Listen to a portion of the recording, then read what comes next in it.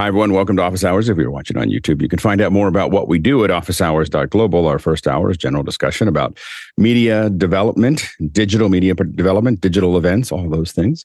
If you've got questions, you can throw them in. On the second hour, we usually talk about something a little bit more focused.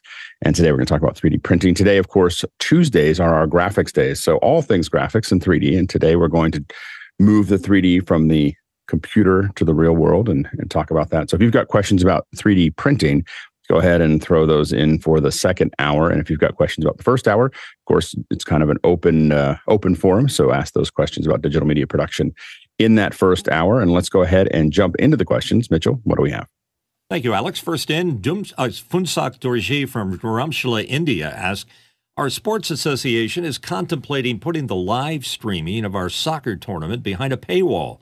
Which would be the best service to use in India? Thanks. I don't know which one is the best service to use in India. Generally, globally, the best paywall service as you get started is Vimeo. So Vimeo has a paywall there. They've got a variety of different controls. You can even build an over the top. And I just don't know if it's available in India, but they are probably the most complete service at the moment. Next question.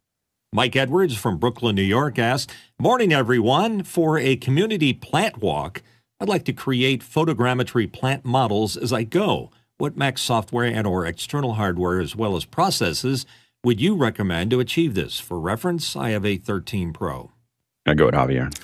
I'm not sure about Mac software, but since you mentioned they have a 13 Pro, the app that I use a lot for this is Polycam. Polycam is iOS app that I was here, where you can take your iOS device and take a lot of different. It has LiDAR support. It has you can do photogrammetry and you can scan whatever you find in your way. And there's just a bunch of assets that people get around. So I think you can use it the way you want it. I'm not sure if the Mac part, but to getting photogrammetry 3D models of the plants you talk about and then use it later, I think this is a perfect app. Yeah, the one thing you'll be challenged with probably is just the complexity of the geometry within most plants.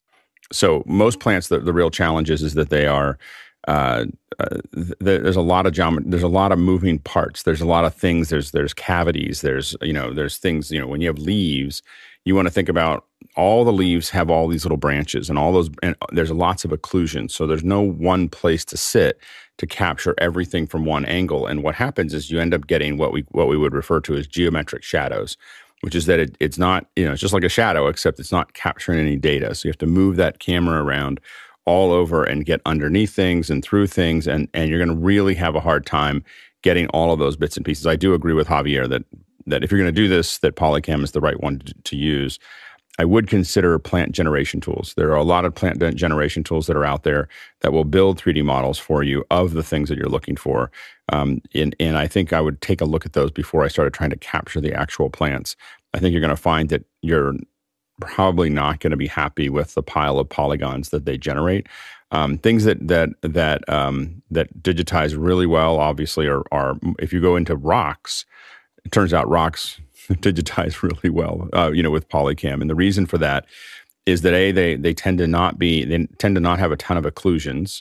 Some of them do, but most of them don't. They also tend to have a lot of detail that it can grab onto, and they tend not to show errors in long straight edges or anything else because they're very organic. So those are the things that So if you were doing geology, I think that I would highly recommend something like Polycam. If you're doing vegetation, I would probably try to find something that would build it for you, because I think you're going to have a hard time getting the detail out of it that you're looking for.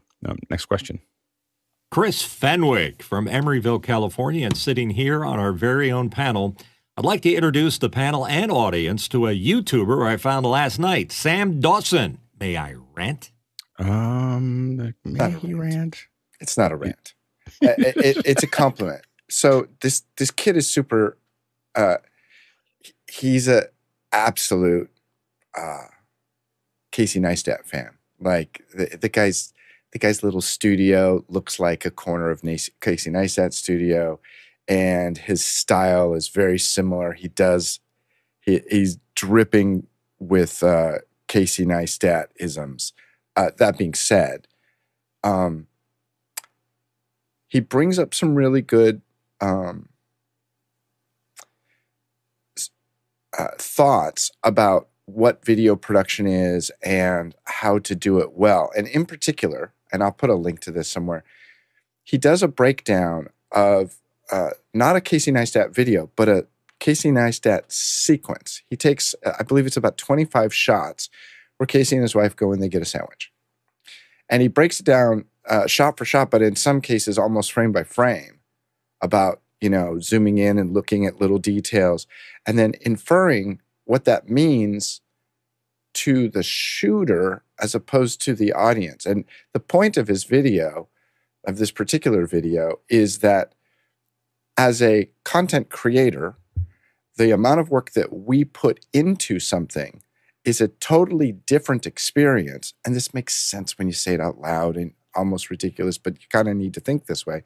The amount of work that you put into creating something does not reflect the experience that somebody is going to have watching it. We talk, Alex, there's a line that you say often where you say, you infer to the fact that, it's difficult to make it easy. The letter, what is the thing? I didn't have time to write you a short letter, so I wrote you a long one.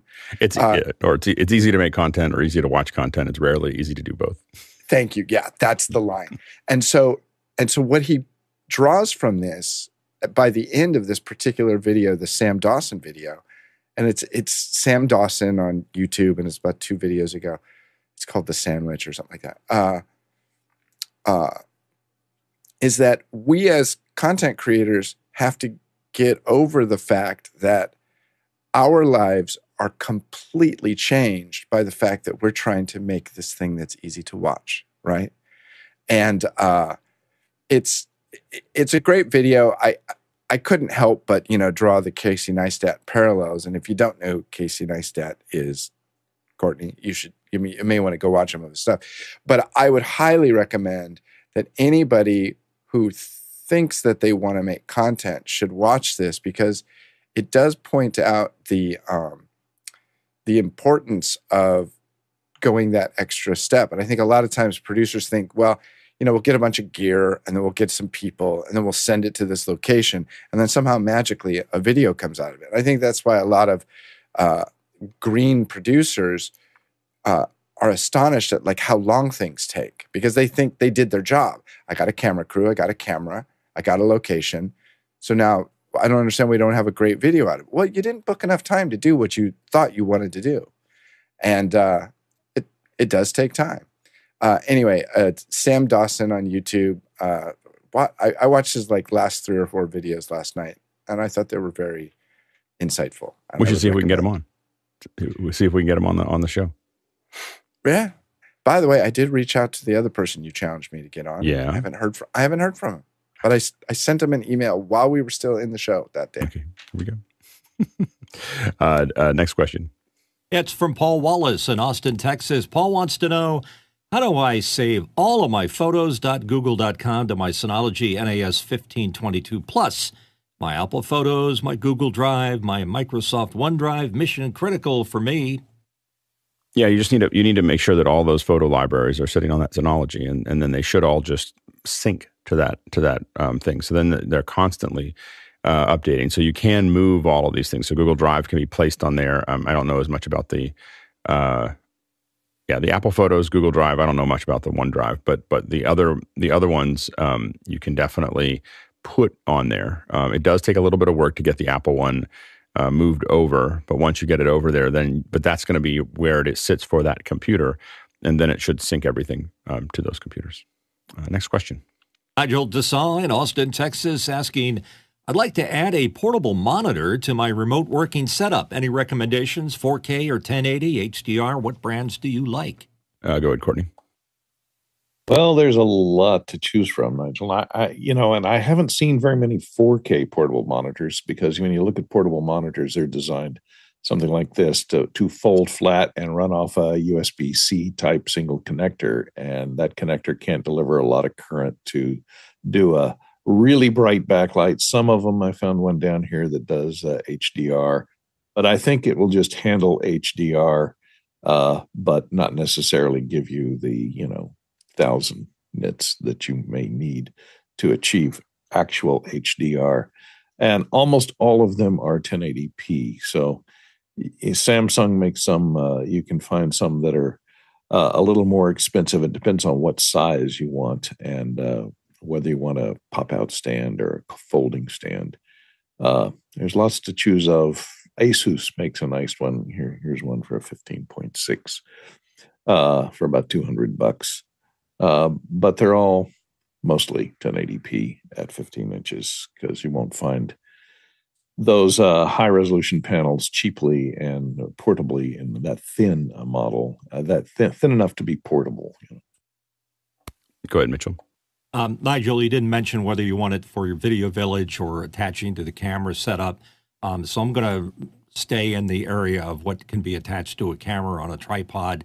Feelgood makes a inexpensive, it's also branded under the name Andy Cine, 4K, waveform, BU meters, everything are on it. It makes a great image and super bright.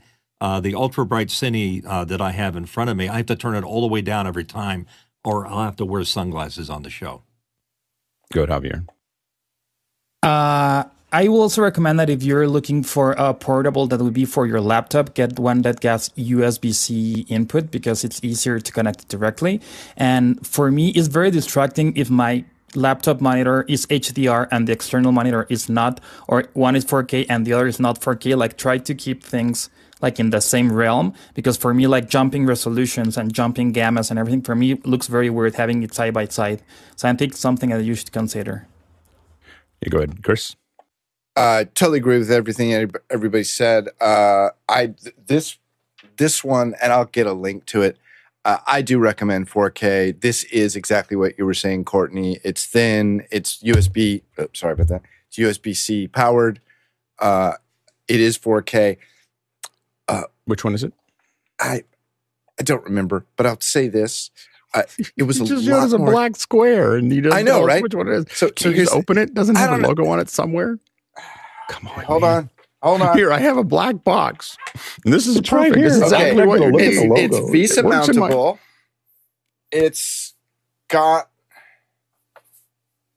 absolutely not a single. It has a QR code. It says, "Please send Amazon order number to register your 2 years of blah blah blah." And there's literally no logo on it anywhere. And it looks fantastic. But who makes it? Is it a native 4K or does it just handle? Does it 4K? boot up? Downscape. Does it boot up? Yeah, it does. But I mean, if I there's no logo on it. There's not a single. Okay, how They're much? so good. They're like, we don't even need to.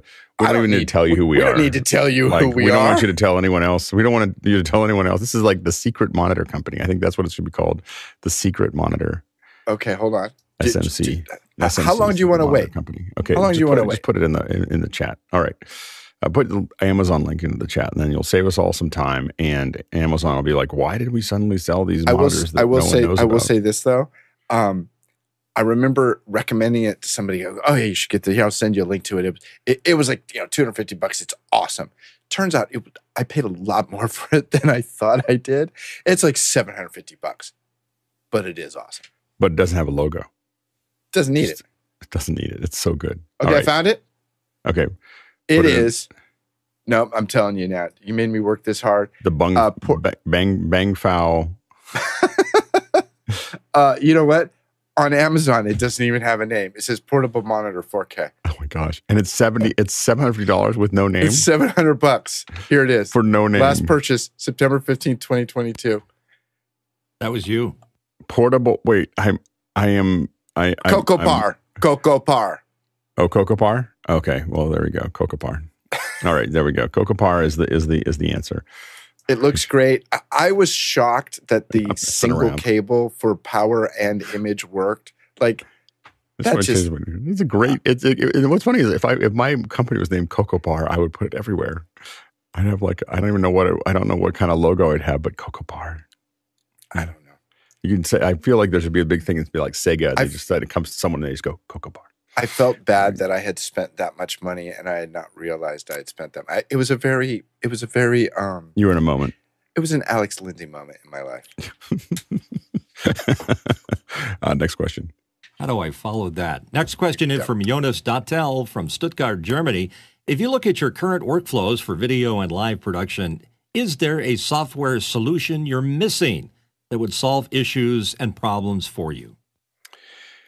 I think that from one thing that I think is still missing, I think people kind of overshoot this, is that, and maybe the companies are all going to build their own thing, and you see Apple kind of going down this path, so maybe it's not a good one, but people need their own kind of personal graphics system that is not OBS, it's not Ecamm, it's not trying to cut a bunch of cameras, it's just like, I want to put some lower thirds in, I want to do a couple things, and I want to have this stuff there, and it's like $10, and it just works, and it works. And I don't have to figure out how to do it in this app and how to do it. I love the fact that, Zoom's going that direction, Apple's kind of going that direction, but there isn't just something you can just turn on and just have little things pop up. And I think that for a lot of people, that would be useful. If it wasn't very expensive, that they could run. Was kind of going down that path, and then they kind of lost the thread. They just started adding. The big problem with all these apps is everyone starts adding features. And they add too many features, they make it complicated, and then it doesn't work. I just need something. And then being able to remote control it so that I could, it could look back and be told something over the internet would be really useful, because we would send that out to our panelists and be able to do those things. And I think that, and I don't want it to be tied to any platform, and I want it to be able to be remote controlled, and I haven't seen that yet. Go, Chris. So, last year or whatever, our friends at Frame.io, hey, Emery, sold their platform for like 1.2 billion shekels to Adobe. Good payday for Emery and team. Frame.io is a collaborative video review and some other things, but at its core, it's collaborative video review. And I think that if you want to write a great piece of software, I think the thing that the industry needs is collaborative video creation for everything before you need Frame.io. And what I would concentrate on is the corporate video space. Huge amount of work, huge need out there, not very sexy. It's not, you're not going to win any awards. But the number of people in the corporate space that are trying to create an explainer video or hey, look at us kind of thing, or to put something on YouTube or TikTok or Instagram to get noticed. And to do it in a way where a lot of people can collaborate. You can create a script together. You can create a schedule together. You can organize things in such a way that when you get to post-production, the post team has everything that they need. I've talked about this before, and maybe Jonas has heard me talk about it, but I think the collaborative work environment for creating a video, everything prior to Frame.io is a huge space that could be served well. Next question. Next one in from Andy Kokendorfer in Vieira, Florida. Andy wants to know, for a global company going 100% remote, what would you do to support in-person meetups and work weeks, hotel agreements, or thanks? Go ahead, Courtney. If you're a global company that is doing everything 100% remote, you might want to put together an annual retreat where people from all over the world that are members of the company can get together and meet each other face to face, and spend 2 or 3 days and discuss directions of the company and everything else. Think of something like Davos or something where you meet in a nice resort spot for 3 days, and company picks up the bills. You pay the bills and get everybody together if you're rich enough and 100%, remote. I have some friends that work in a company that is 100% remote, and what they do is very similar to what Courtney was talking about. Once a year, everybody is flown in. It's usually flown to somewhere in the world, and it's usually pretty nice. It's a company that makes a lot of money, so it's a pretty nice place that they get to go, and then they have regionals. So basically, there's a regional every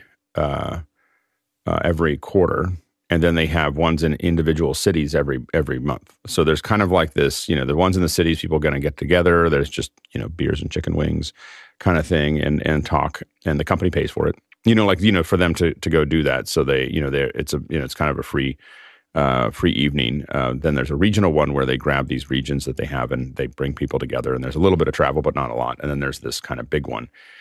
And I have to say that they just don't feel like they need, because they spend the rest of the time on Zoom. Like they just, their windows are open. Now they do the thing where they have a Zoom. It's kind of like what our after hours. It's open all the time. People are turning their windows on and off. They're kind of expected to be in the Zoom all the time, but not with their camera on. So they kind of like turn it on, and they can have little symbols that say they're not listening or they're working on something or whatever.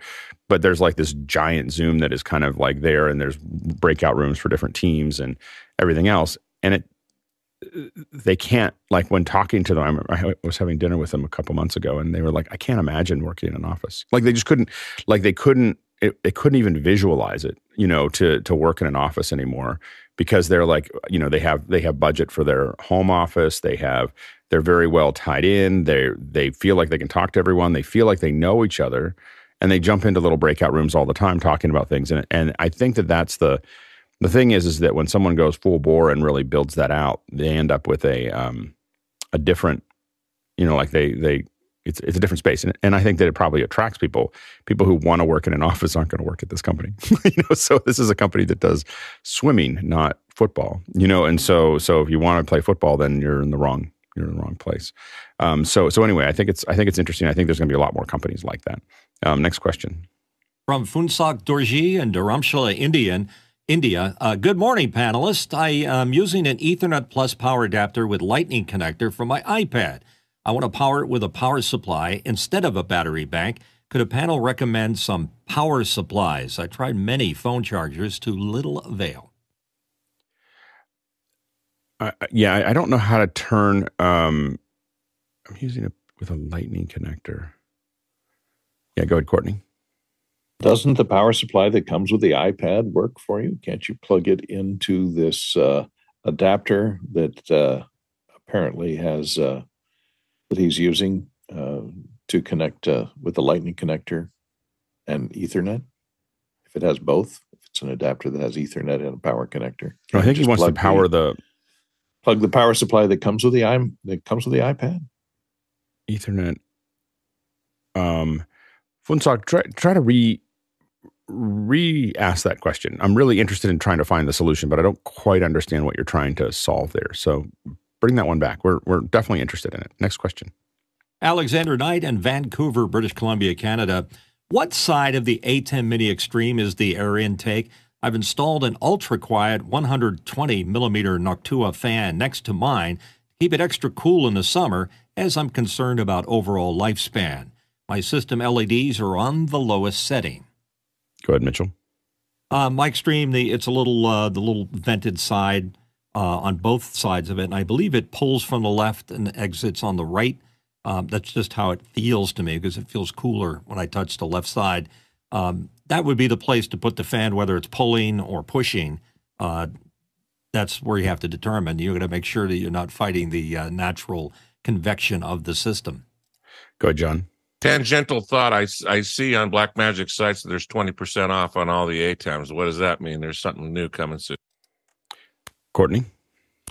Yeah, on the Mini, not the Extreme, the output is on the left and the intake is on the right. So just stick your hand on either side, and the hottest side is where the output is, and the coolest side is where it's taking it in.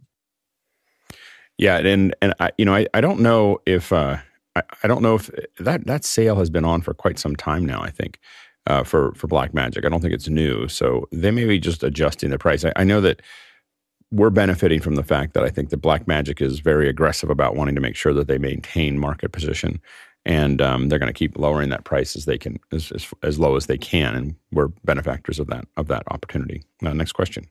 Kenny Hampton, Greenville, Illinois, asking, I'm installing a Meeting Owl 360 conference room camera connecting video and audio to a computer with USB-C. How can I extend that cabling to 25 or 30 feet? You're going to need to find a USB-C that is, number one is good luck. I've been having a lot of trouble with this. So you need a USB-C that is, you probably won't be able to find any that are copper. You're going to need a fiber one that will carry power if it's being powered by it. If it's not being powered by it, then you should be able to find fiber USB-Cs that will work. And I'm researching those. I think that the ones that were recommended that I'm going to buy this week actually are Cable Matters. I think make some that are fiber USB-Cs. I have not been able to get for these Insta360 links. I have not successfully solved more than 10 feet. So this is every cable, whether it's even if it's 3.2 Gen 2, can't get them to go more than 10 feet with that and have them actually operate. So I'm going to try some of the Cable Matter ones. The problem really is that I got to make sure that it carries power as well. If you don't have to do that, you may be more successful. Next question. Jack Ruppel in Breckenridge, Colorado asks, I have Zoom H3 VR and a Zoom F3. Can I record ambisonic files at 32-bit float? Edit software without paying Adobe Vig, Vision Pro content creation, possibly? Go ahead, Courtney. Well, not if you're using the H3 VR to record, because if you look at its specs, it's this funny little pyramid thing that comes with the microphones built in. Its specs are up to 24-bit 96 kilohertz resolution, so you can't do 32-bit float with that. You can with the other recorder that you mentioned, the F3. However, it only records it only has 2 microphone inputs. So if you're using an external ambisonic microphone, you wouldn't have 4 inputs, which you'd need to record, I think, the ambisonics. And for editing, I'm not sure. I think Audacity would let you edit the 4-track ambisonic stuff together, and it would be free, and you wouldn't have to pay the VIG to Adobe. Next question. Douglas Carmichael here. A German church convention recently staged a church service that was 98% created by ChatGPT. Is this a publicity stunt or the future? I think it's a little bit of both. It's probably a publicity stunt for the church to show that they can do it. But I will say that most people aren't the thing we have to realize is that most people aren't very good at what they do. And, I'm not saying that all people aren't good at what they do, but most people are not very good at what they do. And that includes sermons. And so, a lot of them can be a little dry, and folks, so I think that, with most writing materials, this is, we were talking about this last night, that, white collar everything, was fine with us automating everything out there, except as soon as we started automating white collar things, everyone's like, like, what are we doing here? And the reality is that that I think that you can probably produce a pretty good sermon that is better than many sermons out there. I think it does the German church. This may be a referendum on the minister that they have at that moment. There's a lot of churches that have incredible orators. I kind of feel like that's kind of their job, or a big part of their job is to, as a preacher or minister, is to be really, really great at that. And some are, but a lot of them are not. I grew up with a lot of them that were some were great and many were not. So I think that the ChatGPT, and any place where there's a lot of things that need to be produced on a regular basis, and the average person generating that content is average, ChatGPT and other things are probably going to dig deep into that area. The big challenge that we always have to keep on looking back at is, if you take out everyone that's average, how does the average folks become great? And what I'll argue, I've been really thinking about this a lot, is because there's no place to practice. There's no place to practice anymore. I will argue that education in school is going to become extremely important, because people are going to have to be 22 years old and exit as near experts. They're not going to be able to, we can't, up until now, school is you just have to prove that you could do it. And people who came out didn't have any knowledge that was particularly useful most of the time. And they had to be retrained and everything else. This is going to change everything. The school is going to have to be extremely precise and extremely effective, because it's going to be competing against something that will knock you out otherwise. Go ahead, Courtney. Well, as far as organizing the service, ChatGPT could be good. It's great at generating lists or organizational charts or organization of a specific service if you give it the parts. If you have it create the sermon, I'd be careful because it can hallucinate and it could make up new books of the Bible. It could make up new saints, new characters from whatever religion you have and intermix different religions together. You never know. Next question. Next one in from Jack Ruppel in Breckenridge, Colorado, asking Alex mentioned using 2 cameras stereoscopic for possible Fusion Pro content creation. Would 2 retired iPhones work well for this? Edit with which software? Final Cut Pro, DaVinci, Blender? Yeah, I've done that. We're talking about 3D printing. I'll see if I can, I don't know if I can find it before the thing, but I printed a camera rig for iPhones. And so what you have to do is, the problem is there's a lot more to it. So for a basic iPhone situation, you can do this. So you basically need one iPhone, and here's the thing, and then you flip the other iPhone over. And actually, no, it's like this. It's like this. And then you have to flip the other iPhone like this so that their camera rigs are, their cameras are at interocular distance. So I think it's like 65 millimeters or something like that. So you have the little, you have your little things here. And this one, you have to align these. You have to decide which lens you're going to use so that these are aligned to those and so on and so forth. And so, you can get this. And so I printed a rig that did this, and it actually, takes photos and video relatively well. The real problem is that this is, it's cute to do something like this, and it's fun. But the problem is that when you think of 3D, you often think that the lenses are going straight out like this, but that's not actually how our eyes work. Our eyes converge like this on an object, and it's very subtle, but they're actually going, a little, if you do it a lot, you look cross-eyed, but they're converging just a little bit. This is actually one of the big problems with computer graphics eyes as well, as they keep them straight and not converging. Anyway, so convergence is very hard to do with iPhones. So it's a big panel. With cameras, we have them on rigs that actually have them converge. So when we control them on a typical camera, there are some Prestons that will do this for 3D, and you have these big rigs, and you can actually control convergence, focus, and zoom.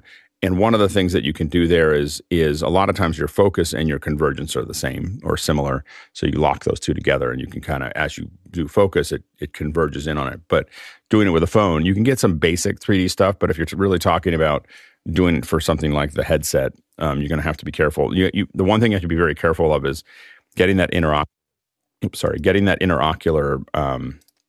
correct is important. If the cameras are too far apart or off kilter, it will really mess with someone's eyes if they're using it in VR. And if it's too close together, it doesn't damage anything. It just is not very impressive. Next, go ahead, Chris. Alex, this convergence thing is interesting, and it ties to something else I was dealing with many years ago. But could the convergence be somehow tied to the focal length or the depth of field in some sort of automated way? Because I would assume that if you have something in your field of view that's in focus, that would probably be what you're looking at, and therefore that's what the convergence would be. Is it tied to depth of field? It's not really tied to depth of field. Depth of field is how big the aperture is, and so your depth of field can be a lot of things there. Your convergence is really it's the point of it there. But it's tied to actually like what you're looking at, yeah? It is tied to what you're looking at, absolutely. So it is. That's why you can oftentimes tie convergence to your focus point. So you can tie convergence to the focus point, but the depth of field has to do with the aperture, not where it's focused. I understand. I probably misspoke when I said depth of field, but the object that you're looking at, that's where you're going to converge to. The focal point. Mickey just yeah. chimed in. The focal point, not focal. Yeah. And you can do. There's all other controls that we sometimes have in the really advanced rigs. You can change the interocular distance at the same time. So you can do all kinds of things, moving in and out and breathing. a lot of these cameras have had a lot of tools back in the day when 3D was going to be a big deal, and now it is again. So I have all these friends right now that are dusting off rigs, trying to find all the parts, all those things. So, yeah. So, hey, Chris, I have a little 911. Can you take over for a minute? Sure. All right. Thanks. Next question. Paul Wallace in Austin, Texas asks, the built-in Teams app will now include support for Microsoft's Communities features inside Teams. The company's answer to Facebook and Discord. Your thoughts? Oh, nobody raised their hand, so I'm going to say a couple things. I would have raised my hand had I been looking ahead. We talked about this a couple of days ago. We talked about what companies, a lot of times, especially tech companies, focus on tech things. And I am 100% behind the fact that Zoom is the best video conferencing application, especially technically, that we have available to us. I have clients that are now going to kill Zoom on all of their machines, and they have people all over the country, big company, and they are pushing everything to Teams. And ironically, I say, oh, so you really love that 640 by 360 goodness, do you? And they don't care. They don't care about the resolution. What they care about is the feature set.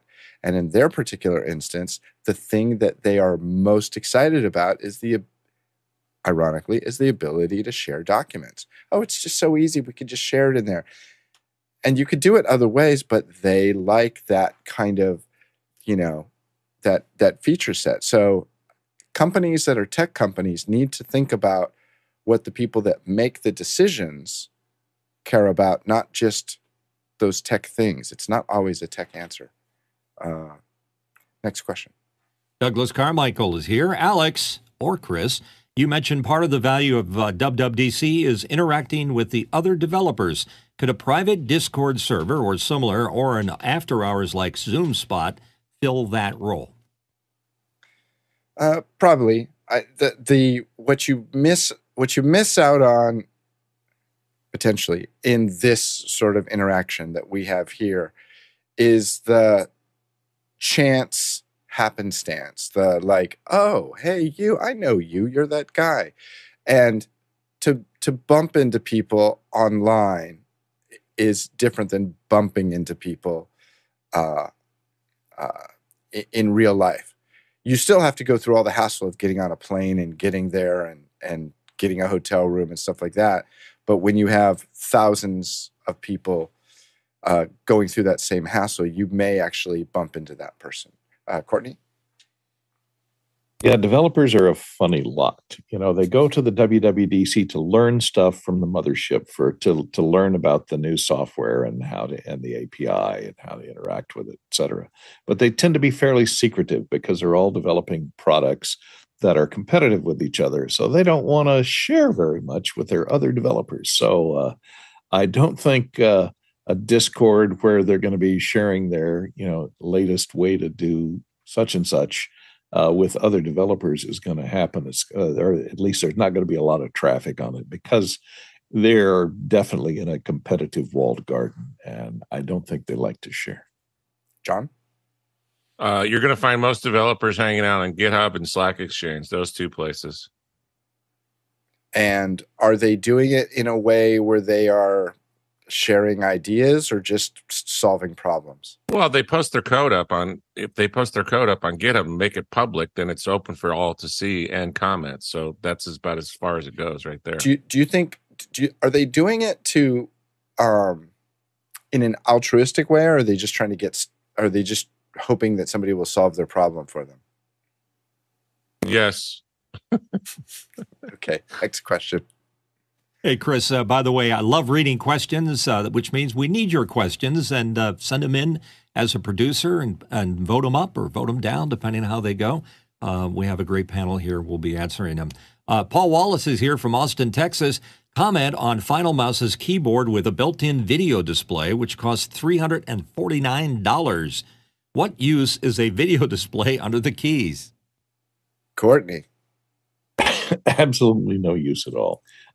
This takes two useful items, your video monitor and your keyboard, and puts them together in something like this, making them both unusable. You've got keys in front of your video and video behind your keys, making them unreadable. And about the only time I ever look at my keyboard is if I have to find out where that pesky backslash or tilde key is that I never use or is different on every single keyboard, or where the delete key is, because I tend to move that around a lot from keyboard to keyboard. And with a video display behind it, it makes the keys almost unreadable to find those things. And the only thing it does is it's a gimmick so you can have, pretty lights or dancing images behind the keys as you press them. And it's like, well, I'm not pressing keys to make funny images on my keyboard. Why would I need anything? Why would I want to pay $350 to make the screen unreadable and the keyboard unusable? So, yeah, last I checked, I don't have any eyeballs on the tips of my fingers. I think the best use of this keyboard is when you plug it in and then you step back and you clean up your office to an unrealistic state, and then you take that little vanity photo that you can post on your Instagram, like, oh, look at my studio, it's so cool. Yeah, nobody ever looks at their, keyboard's a private device. You don't. I wouldn't want to show you anybody don't invite mine. people It's in to show filthy. them your keyboard. Yeah. Next question. Roscoe Jones in Madison, Indiana, asking, Toyota is testing electric cars with virtual stick shifts, and he asked for sound effects. So, what other tactile surfaces might we want produced if we can think our world is going more virtual? Maybe we can even print them ourselves, yeah? John? Cars are silly. Nobody's going to own a car in 20 years from now. We're going to have you're going to have a Tesla or an Amazon subscription. You're going to pay $500 a month for unlimited miles, and owning a car. You'll be an old timer at the car track with your old car for nostalgia reasons. Give me a time frame, John. Predictions. Let's do this. 20 years. In 20 years. Okay, so 2043. Let's see. Courtney. Yeah, a lot of car designers are going back to tactile switches for controlling the radio and the air conditioner, et cetera, when a lot of them have gone to, the media center touchscreen control, because people have to operate them while they're driving. Of course, if your car is self-driving itself, then it might make a little more sense. But as far as a virtual stick shift, they've tried this. They've tried various ways to switch the transmission in the past. There was remember the Dodge Hydroglide, or the push button transmission that they had on the old Dodges in the 60s. Changing the radio. No, you're not. You're going in reverse. Yeah, you just you hit reverse and go run. Yeah. They're not necessarily a good idea. They're just a gimmick to take you in a different direction. And almost all cars these days, the electric cars have a round knob to change, between reverse and forward, and they have a constantly variable transmission, so you don't really need to shift between gears. Yeah. So it becomes less and less useful to even use a stick shift other than going into park or reverse. So whether or not it could be touch operated, but you kind of want to watch outside the window when you're going into reverse rather than, touching a touch screen. My Dodge has a knob to change the gears, drive, reverse, and it's literally right next to the volume knob. It's ridiculous. Mitchell? I was just going to agree with Courtney there, having a tactile button, particularly if you're adjusting the radio. I just got to have that little thing that I can touch without having to look at the screen to be able to make that happen. And I also don't like on the newer cars that I have the model of, that they've put the gear shift on the stalk, and it's a button press. Again, not very intuitive. I like the old gated shifters that we used to use. It's a bad situation. I think as we get older, either we're going to be having our licenses taken away, which will solve that problem, or all cars will become virtual in that we'll make a call for a car, and a car will show up and take us to where we want to go. That's what John wants to see happen. Yeah, I think that a lot of car reviews I've been watching lately, they talk about the balance between having these, big giant displays, but also a certain number of controls that need to be virtual. Let's move on to the next host. Alex Lindsay. Hey, yeah. And if you have any other questions for the rest of the hour, go ahead and throw those in. We've got a little bit of space before the second hour starts, but we may start the second hour early if we don't have more questions there. I actually have one question for Alan. Alan, have you watched any of the WWC stuff? Have you been looking at any of the VR? Only renderings? the VR. The headset's been the primary thing I've taken a look at. What did you think of it? What did you think of this from a 3D artist perspective? Well, I obviously see the potential for it. What I'm looking at right now is a little more than novel interest, I think, but I'm looking at where the technology can go. I'm thinking about, where this is going to be 5 years from now, what OS 10 of the Vision OS is going to look like. So I'm just seeing the future, where the future is going. So personally, not really interested in what it's in the actual product right now, but I see the potential for the future. And I'm thinking in terms of content development, that's going to be huge content development for this particular device and all the potential applications like virtual tours and things like that can be. So yeah, from a content developer's perspective, I'm very interested in it, and I'm actually thinking about what all the potential markets are for that. So, yeah, I think that it's going to be really interesting. I've been watching. I watched 15 hours of WWC, mostly just the Vision stuff that was there, and a couple other things. And what I'm surprised by is how mature the platform is. Like, for being something they just released, all the way down to, for those watching, just go look. There's a WWDC session that is on the Reality Composer Pro. Just look at the nodes. So I'm someone who used to design nodes, like how nodes look and how they work and what they look like. The fit and finish on the nodes is like version 5 level. Like it is real. They're like the nicest nodes I've ever seen. I know that seems like an odd thing, but when someone's paying attention to things down to that level and the way that they work and how they go and then what they actually do, I think that there's a lot going on the back end for this. And I think that one of the things that's, I guess I'm looking at the potentials for virtual museums is outrageous. Exactly. Being able to, be able to go, and we did some experimentation with this back with Google, when the old Samsung headsets and everything else. It was almost 10 years ago now. We did testing where we just had a big open room and you could walk around and there was big pieces of sculpture and things that you could look at and everything else. And we're like, oh, this is the future, but that was 10 years ago. So now it feels like the future is very much there, where you could have you could just be looking around. One thing I didn't notice was a lot of, you don't see the person moving that much, even though you should be able to. I haven't seen a lot of mostly examples of person where they are, and then we're going to put things around you, as opposed to, it feels like you're in a sphere. Not in a, not moving around. So it'll be interesting to see how that actually looks. Anyway, it's like VR plus one. Part of me wonders, like, how much time is somebody actually going to spend wearing these things? Like, is there any amount of eye fatigue, the comfort, the human factor of what are the practical realities of being in this virtual headset? It's a obviously an advantage. The big problem with VR is that you're totally isolated and bumping into things, that's kind of taken care of, but it's still kind of isolating. I'm thinking hypothetically, what happens when I can put on a normal pair of glasses that I use on a daily basis? How far can that tech go? How far can the hardware go? When you get to a point where you can put, buy a pair of, Oakley sunglasses or something and have a VR interface in there. Yeah. I'm wondering if it can go that far. If there's it can, I think, but it'll be a while. It'll be a while. It'll be a while. I think we don't see thin glasses for 5 or 6 years at least. I think it's just a physics problem. So let's go to the next question.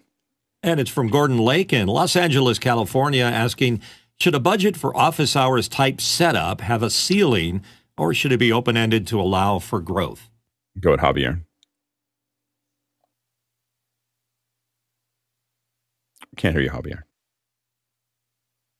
And I'm muted, sorry. I was saying that I think office hours is a place where we can experiment and try different things. And like budget constraints and budget tops are like the common thing we work around every day in our outside jobs.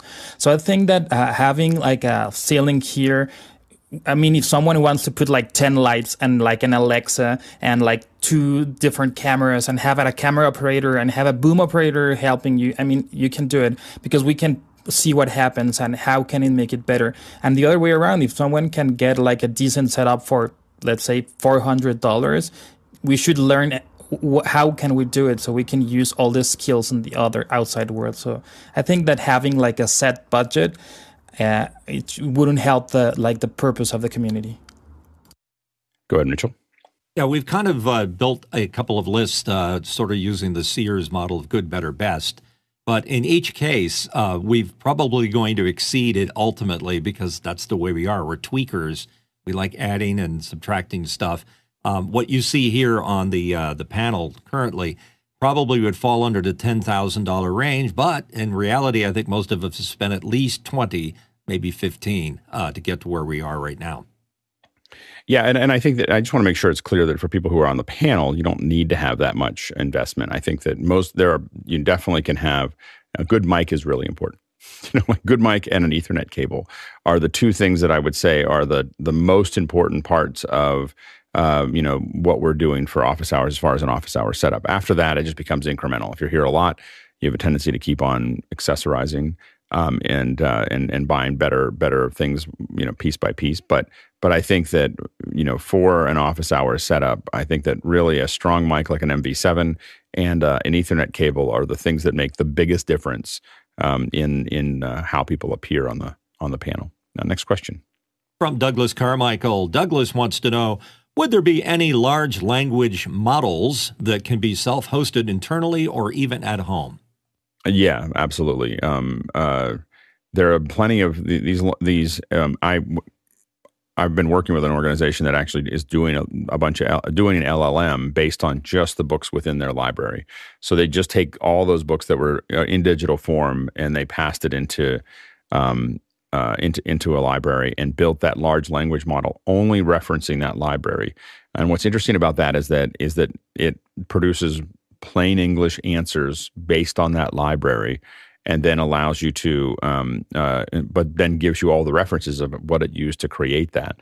It's really, really powerful. So I think you're going to see definitely things like that in the future. It's far more accurate in that one vertical than, like, I think that you could take, an entire legal library, and all the law and all the precedent and all the things that you would need and put them in there and then be able to ask questions. And that's going to be a lot more accurate for that vertical than something like ChatGPT, which is ChatGPT is as smart as everyone who it referenced when it wrote it, which is, so you have to remember there's a lot of crazy people on the internet. So ChatGPT has, accuracy, but it also has all the inaccuracies of all the conspiracy theories and all the crazy talk and all the, just add olive oil to everything, whatever it is, it's going to be, ChatGPT is both very, very powerful, but also it can be a little bit, misled in that area. So with these verticals, now the problem with the verticals is they don't have a lot of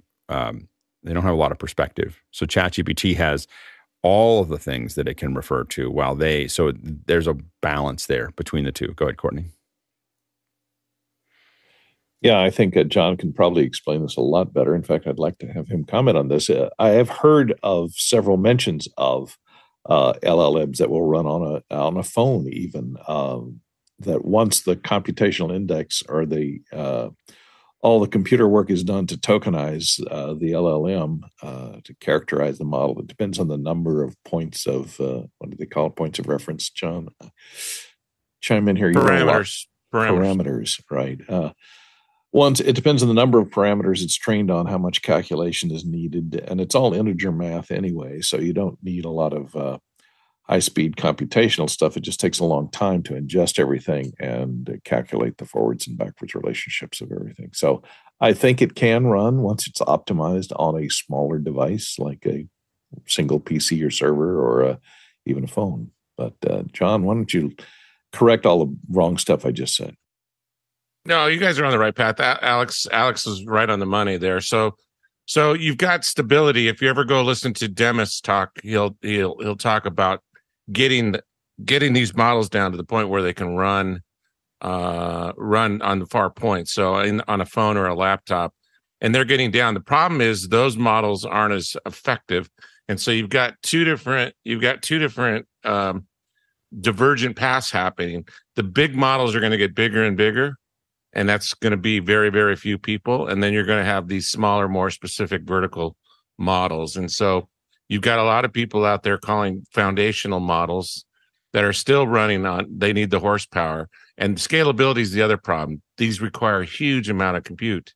And that's the reason why OpenAI went to Microsoft, because they're spending billions of dollars on this hardware. One card from NVIDIA, an H100, is $30,000. So it's super, super expensive. We got a long way to go to get it down to the point where it's going to run well on a local device. And that will be for specific verticals like Alex mentioned. So you got the big models going to grow big into the cloud, and then you're going to have verticals on device. Next question.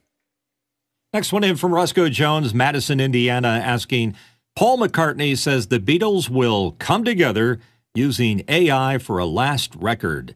The record will feature AI-assisted vocals from the late John Lennon. Will you buy this album? What do you think of using such techniques? Good, Courtney. I think it's a great idea. I mean, in the past, they created a new single, Free Like a Bird, from a demo cassette that John did before he was killed. And the surviving Beatles added to it. And I think Ringo and Paul could get together and create the AI John and George. And, as long as the two of them, and McCartney was behind most of the writing on all the Beatles stuff anyway. So if they write if he comes up with some new tunes to fill an album, I think they could definitely populate it out. Remember, there have been a lot of Beatles cover bands, and, Help, the show that played in Vegas for many, many years, had a huge following using just the music of the Beatles with sound-alikes. So, yeah, I think it's going to be doable. It's a way to bring money to the estates of those that have passed and make a little money for those that are on their way out. Go ahead, Mitchell. I'm going to coin a new phrase right here. And John Preto, please keep track of this for me, because I know you're like that with statistics. The phrase is AI karaoke. I think people will have the same expectations if I was singing the Beatles songs as they would for that. Javier? I think someone's going to do it eventually. So if they are taking point, like if you or Paul McCartney, you have to do it before someone else do it, like the official version. And I think that using AI for music right now is being seen as cheating, but I think it's a tool. I mean, it's like a tuner or an arpeggiator or all of those stuff that can make your creativity flow faster, and you can do different things. So like having someone that worked with the real Beatles now work with the virtual or the AI Beatles, I think we can get something interesting. So I'm a Beatles fan since I was kid, because my dad is a great Beatles fan. So I want to see to listen what this sound like. Should be interesting. We'll see how it goes. Next question. From Douglas Carmichael. How can you send arbitrary video streams into Mac OS applications that won't accept virtual camera input due to the Mac OS security restrictions? Would a web presenter be your only option? I don't know if it's the only option. There's a couple different. Blue Condor has its own HDMI to, if that's what you're trying to do. I mean, if you're trying to stream something in, you're going to have to find some. It can be a virtual camera. So a variety of virtual cameras. If something's generating a virtual camera, it should be able to still be seen. I'm not 100% sure of that. But Blue Condor has a HDMI to USB. That's probably the simplest one. I think I have one. This is the simplest digitization that I've seen so far, which is just HDMI on one side, USB on the other. Now, is it as good as some of the other ones? I'm not sure yet. I have to put this up against some scopes. But this is as simple as it gets. But having something deliver it to the system in the new in what Apple's doing next is going to be interesting. Go ahead, Mitchell. Yeah, we scoped out that same Condor Blue device, and it's good to go. Yeah, I mean, the main thing is that when you start to miniaturize these things, it's what is the chip doing to black levels, and we see this already with the ATEM stuff. But But what are they doing to black levels? What are they doing to gradients? What are they doing to, like, are they as good as, something bigger? And that part I don't know. I know it works. Like, you plug it in and it works. And but we can't know that unless we're putting against scopes. And the problem I'm having right now is that my scope box crashes every time I connect it to my ATEM. So I'm trying to figure out, there's an update somewhere and I can't figure out why. So I'm trying to solve that. And then once we figure that out, then we'll put some of these things up and see how they look against each other. All right, we are now jumping into our second hour, and we're going to be talking about 3D printing. 3D printing is something that has been around actually for a very long time, and one of the things that we're benefiting from is the lack of the expiration of patents. So the reason that a lot of this stuff, you're wondering, like, if we've been printing all this time, why was no one making printers? And then suddenly everyone was making printers. It's because the patents ran out. And so as the patents have run out from the 90s or from the early aughts, we've been able to have better and better technologies rolling out. So there's the PLA printers, which we'll talk a lot about. Most of us have those. There's resin printers that are the next generation of stuff that is rolling out that has, oftentimes higher resolution. And a lot of us, what I think at first, I know that when I got and panelists can put their hand up if they want to jump in and talk a little bit about their points of view here. But when I got my first printer, I think that the interesting thing was I just didn't know what to do with it. Well, first of all, it sat in a box for a while because I was like, oh, it's going to take a long time to set up. What I will tell you is it took me I got a QIDI. It's a QIDI, and it's all enclosed. There are a lot of printers, and I think that Courtney's, for instance, is open air, an open air printer.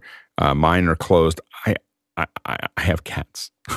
so the idea of an open printer seems like cat's going to get in there and start doing something to it. So mine had to be, so that's one of the choices that you have to start making. Is it going to be in a closed environment, or is it going to be in an open environment? And it just depends on where you put it and who has access to it.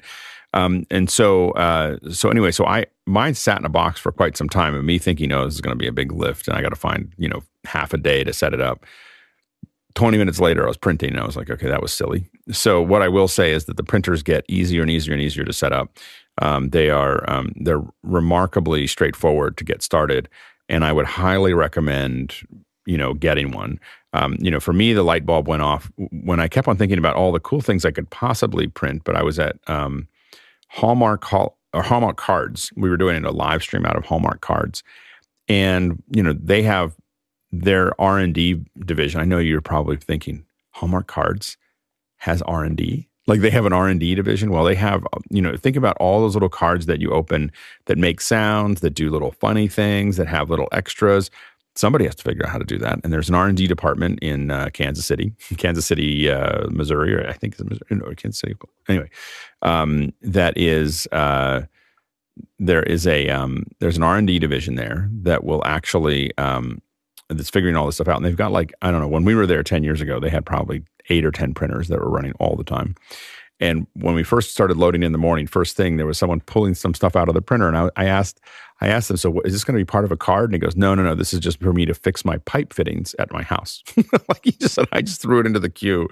It was like there was 2 pieces of pipe that just weren't sitting well. And he's like, I just printed this little thing so that they would lock together. And that's when it went off for me that, it's you can have a printer that prints little characters, and you can have printers that do cool things. But once you start getting used to the printer, you start printing, all kinds of things. It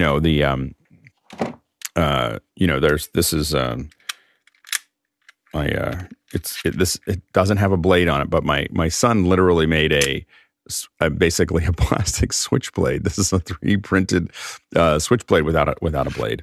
But it has a little spring that you put inside it, and it's got all the little bits and pieces, and you can see all these little, it's pretty. Let me see if I can pull this open here.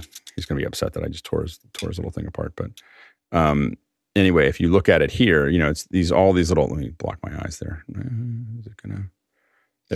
It's all these little pieces, and all of this stuff is stuff that he printed out. Now, a lot of this stuff is available on things like Thingiverse.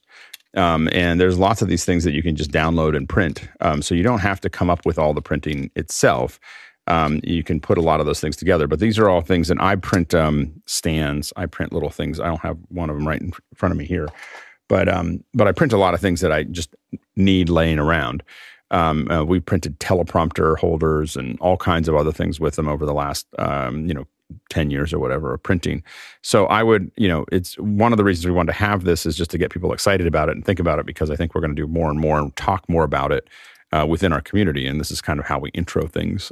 So if you've got questions about 3D printing, go ahead and throw those into Makana. Courtney, I'll let you talk a little bit about your experience. Right. Yeah, I'm kind of like Alex.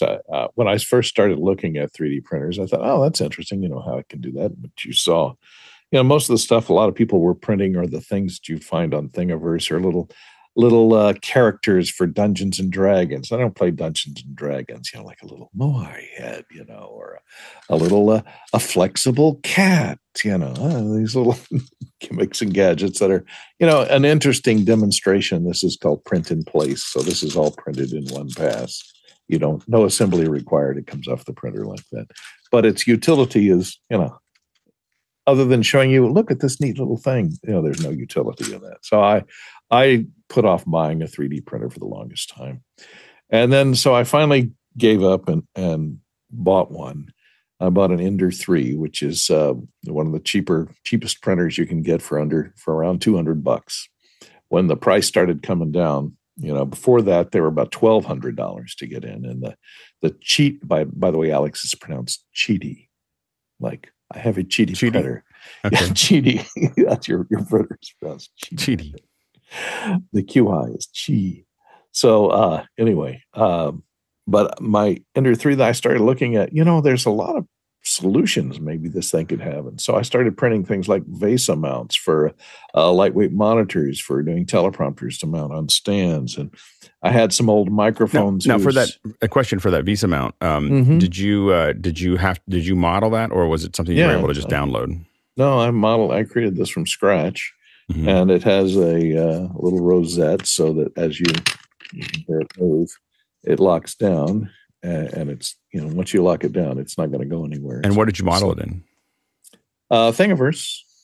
I've modeled everything I've built here. You'll see is I've made in Thingiverse, which is a free website. You go to, you register, and it's all online, runs in a browser, so you can use it from any computer or even your phone if you need to.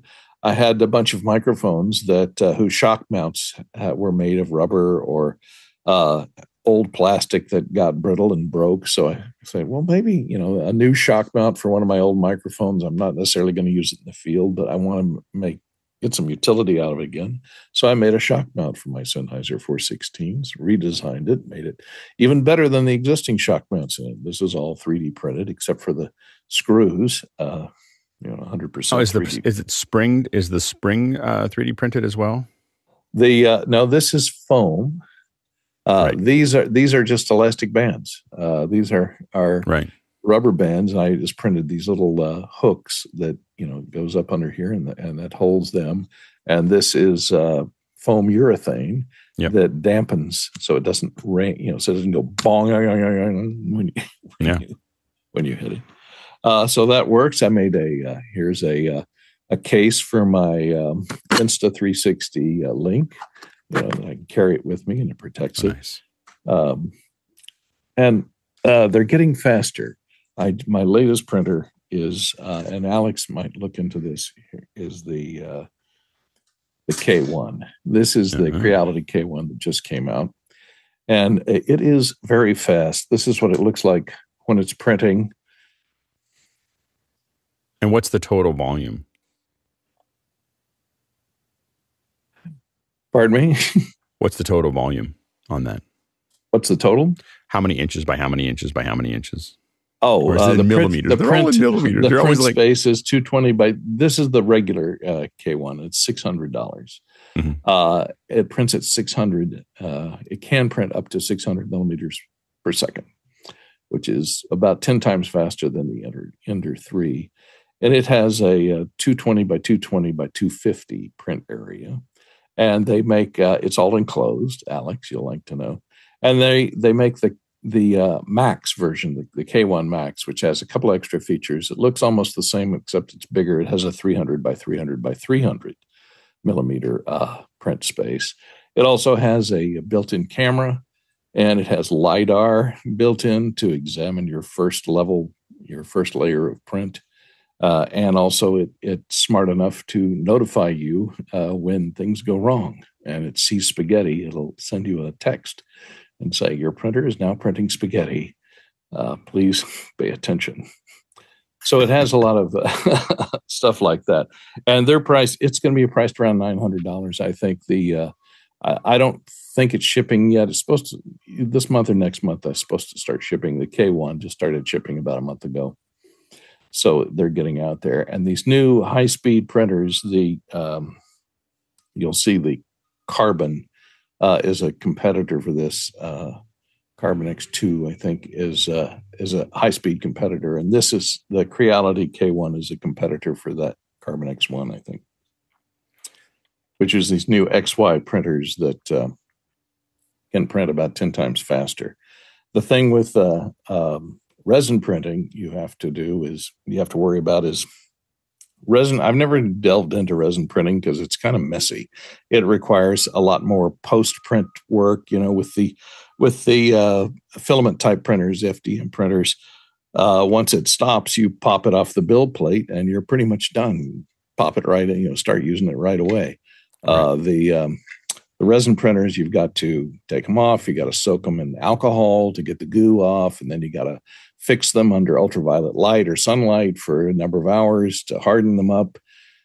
So it just takes a lot more work, and it is, although it is a lot, a little more precise. You have a lot more fine controlled. You can print finer little details if you're printing little statues or something. I'm dropping stuff. Sorry. So it has a little more detail, but not necessarily a lot more versatility. And there's not as many colors available in the type of resin printing as there are with, these filament printing comes in, silver and gold and every color of the rainbow that you can imagine. And you can get some that are a little bit stiffer and then more rubbery, right? Yeah, some of these, I have some things that are printed in TPU.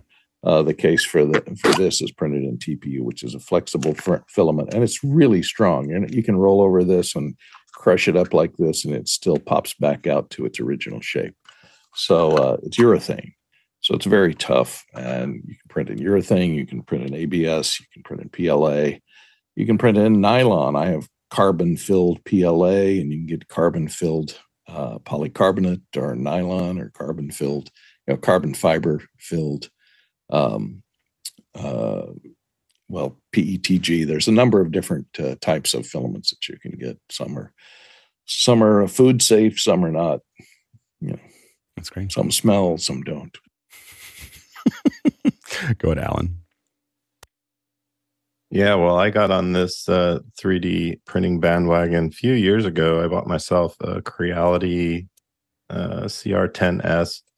I think they still have them. They're about maybe $350, $400. I got it mostly for the print size, but Courtney kind of touched on most of my my observations. What are the kind of things that what are the kind of things do you print? Well, I'm a 3D. Well, I live in the 3D world. I was kind of infatuated with the idea that I could take a lot of these things that I create in a 3D world, even little characters that I create and whatnot, and just print them out and see them in the physical world.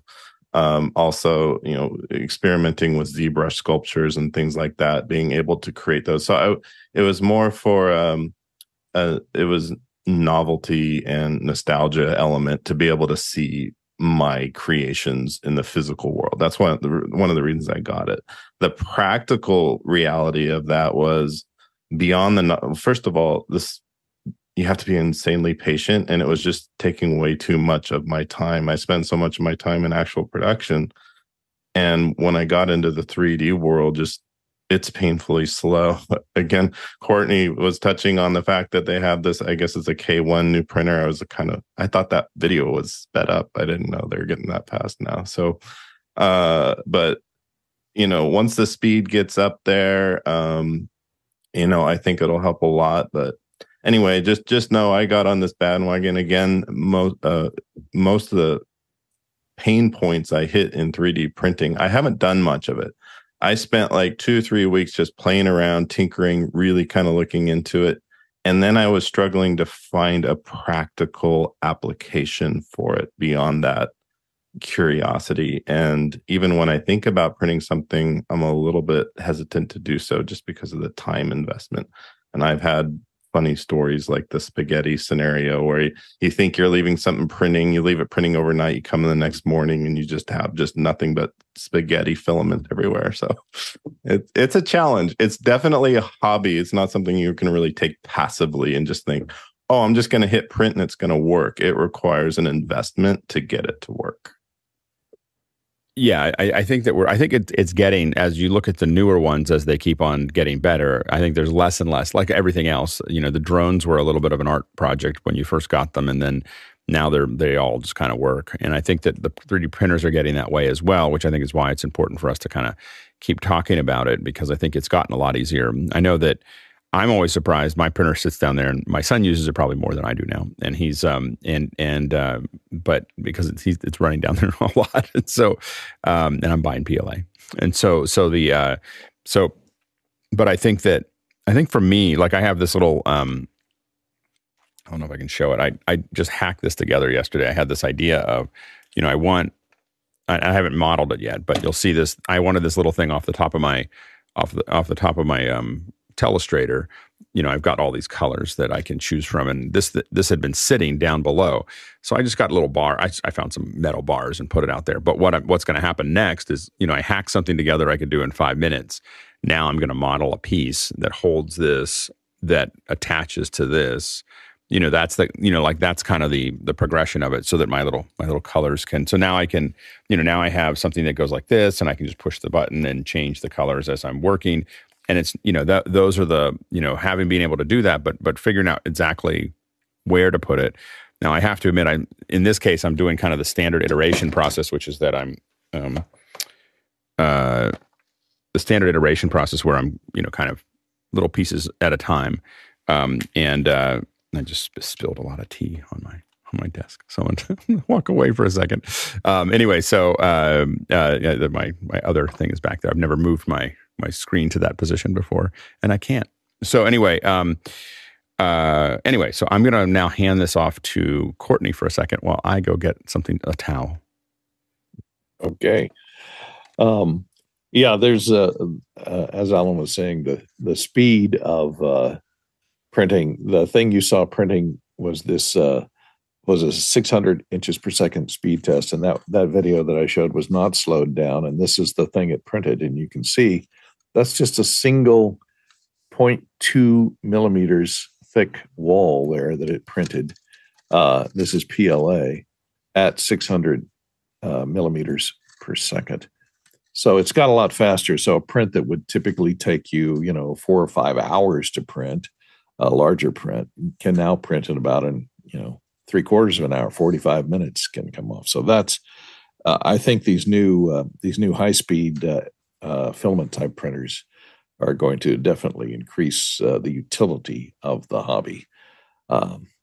So it's going to go a lot further. And as Alex said, once you get a 3D printer, it becomes, the solution to all your little problems where you used to have to go to the hardware store and find some kind of existing clip that's going to work okay. But, I can sit down in Thingiverse, design something in about 10 or 15 minutes, send it to the 3D printer, and have a functioning copy of it in just, within the hour, and never have to leave my chair.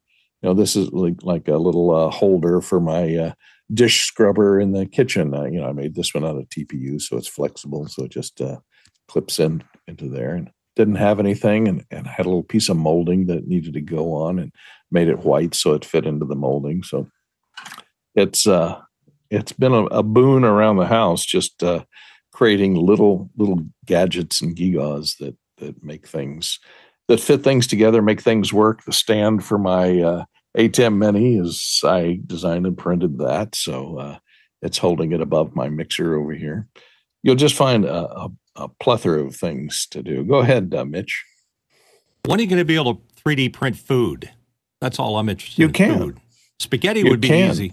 You can 3D print food. There are 3D food printers. There's you go to your typical bakery and they have a 3D operated printer that can actually print color images onto icing on the top. And there's chocolate printers as well that you can make designs and extrudes chocolate material that has to set up, it prints it hot, it cools down, and it forms a design with, 3D designed cookies or treats. How do you know when it's al dente?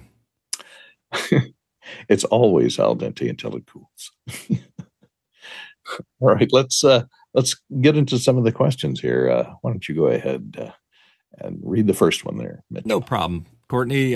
Tony Fugua from Indianola, Iowa, wants to know, what is the difference between additive manufacturing and 3D printing? They're kind of one and the same.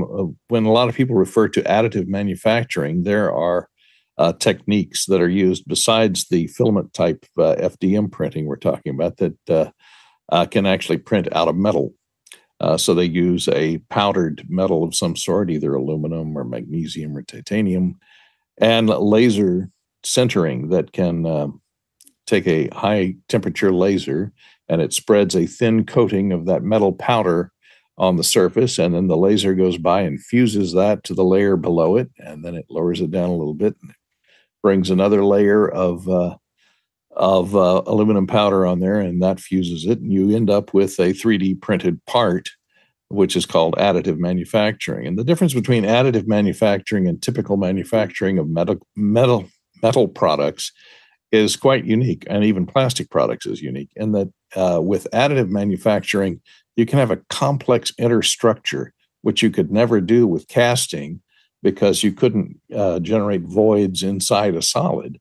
And in FDM printing, since it's being printed a layer at a time, you can have really complex support structures inside a hollow device that can actually make it almost as strong, or if not stronger, than a solid device, a solid part. So it's useful in manufacturing. It's a lot faster than if you were to machine something out of aluminum with CNC machining.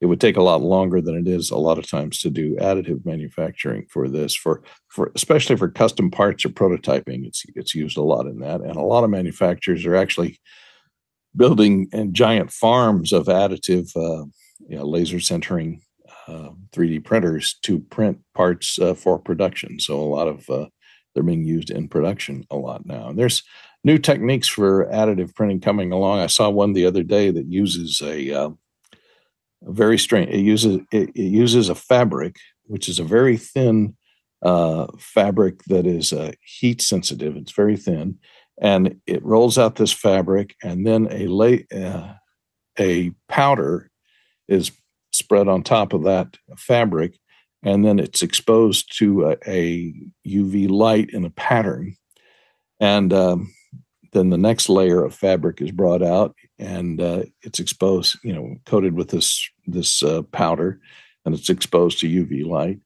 And then a big pressure plate comes down and heat presses all these layers of all these fabric that are embedded with this heat sensitive material or metal. I think it's even metal. And it makes a really hard composite. Maybe it's like carbon fiber that makes a really hard composite, but since it's printed in layers, and then they put it into a bath that dissolves all the fabric that's in between in the gaps. And they end up with a new type of additive printed device. So there's a lot of different technologies that are used in that. That's all referred to as additive manufacturing. They're all subsets of additive manufacturing. All right, next question.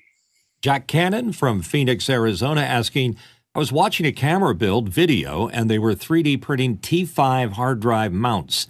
I find 3D prints usually break on me. What are the strongest filaments for printing? Well, they do have, I think PLA is one of the strongest. There's a guy online and does YouTubes that does stress testing on almost every type of filament that's out there. Nylon is pretty strong. I found that the TPU, if it needs to be stiff, TPU is not the thing. But if it needs to be strong, this stuff will not break. TPU will not break or tear apart. Or I've made keychains out of it that get broken all the time. That the metal rings are getting broken, but I made them out of TPU and they never break out of TPU. So if you need tensile strength this way, but not stiffness, your TPU urethane is really a good way to go. It has good layer adhesion. And since you're printing with filament printing, your weakest point in a print is going to be between, horizontally across a layer. So that's tendency for them to break. And PLA will dry out after a while and become brittle. So you got to watch out for that. ABS is a lot stronger. So if you print in ABS, or nylon is really quite strong.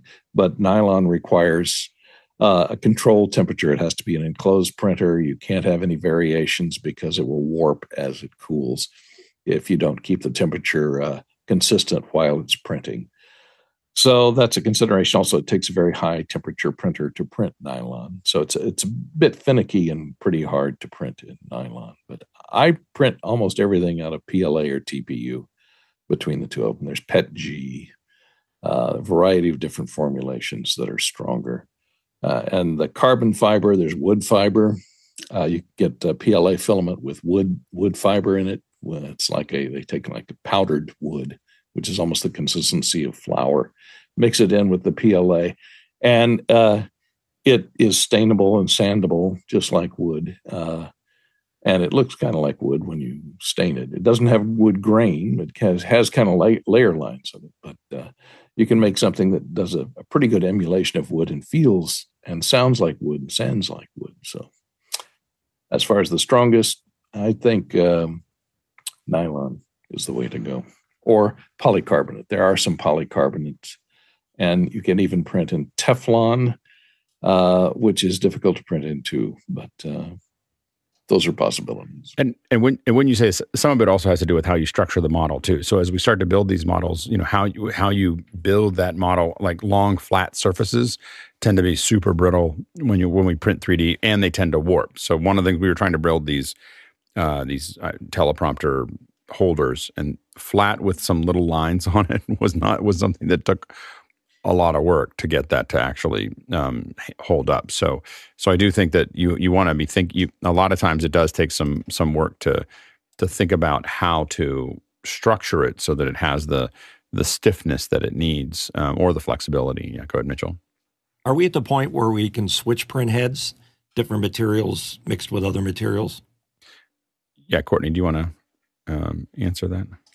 Yeah, in fact, they make printers that are a combination CNC and laser cutters and printers, 3D printers, because the gantry that moves the printing head can move any head precisely and use a similar type of G code from a 3D design to do layout. So there's some that have interchangeable heads that you can put a 3D print head on there, you pull that off, you put a laser cutter on there, which is just a high power laser that can then engrave or cut up to half an inch of plywood of wood with a laser. And there's some that have CNC that you put a little motor. It's a little motor on there with a little drill bit, which is actually more of like a router bit, and then it can do CNC type router things for carving circuit boards, doing circuit board layouts, or carving placards or placeholders, or the title bar, the name plates that you would put on doors, things like that. That's all interchangeable. There's some that make interchangeable heads to do all three of those. Next question. Tony Fugua from Indianola, Iowa. What is the best 3D printing technology for beginners? FDM, SLA, DLP? Go ahead, Courtney. Oh, can't hear you. All right. I'll say FDM is a good place to start. The printers are quite cheap. I'd suggest, let's see if I have one here. The new Ender, the Creality Ender 3 V2. This is the V2 Neo for it's about, $287. And it has automatic bed leveling and better extruder, auto leveling. All that stuff's pre-installed, and you don't have to mess around with it. The smaller brother, the V2, is cheaper. The regular Ender 3, you got to be careful because there's about 12 different models of the Creality Ender 3. And they make, a V2, a V2 Neo, S1, Ender 3 S1, Ender 3 Pro, Ender 3 Pro Max S1.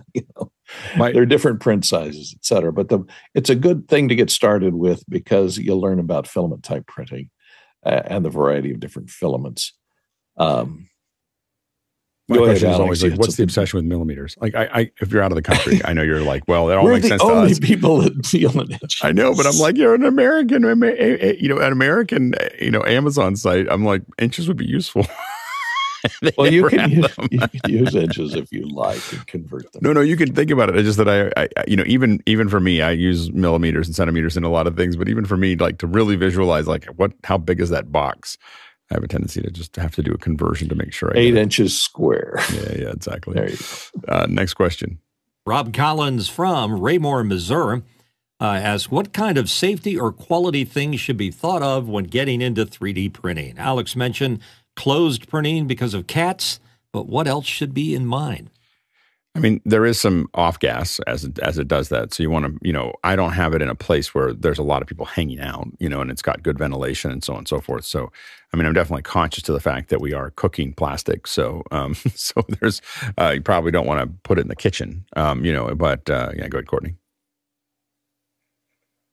Funny you should say that. For the first year of my first 3D printer, I kept in the kitchen. It was the only place I had for it. And I could have it nearby rather than upstairs, so I could hear it when it stopped and take a look at it every now and then to make sure it was still going.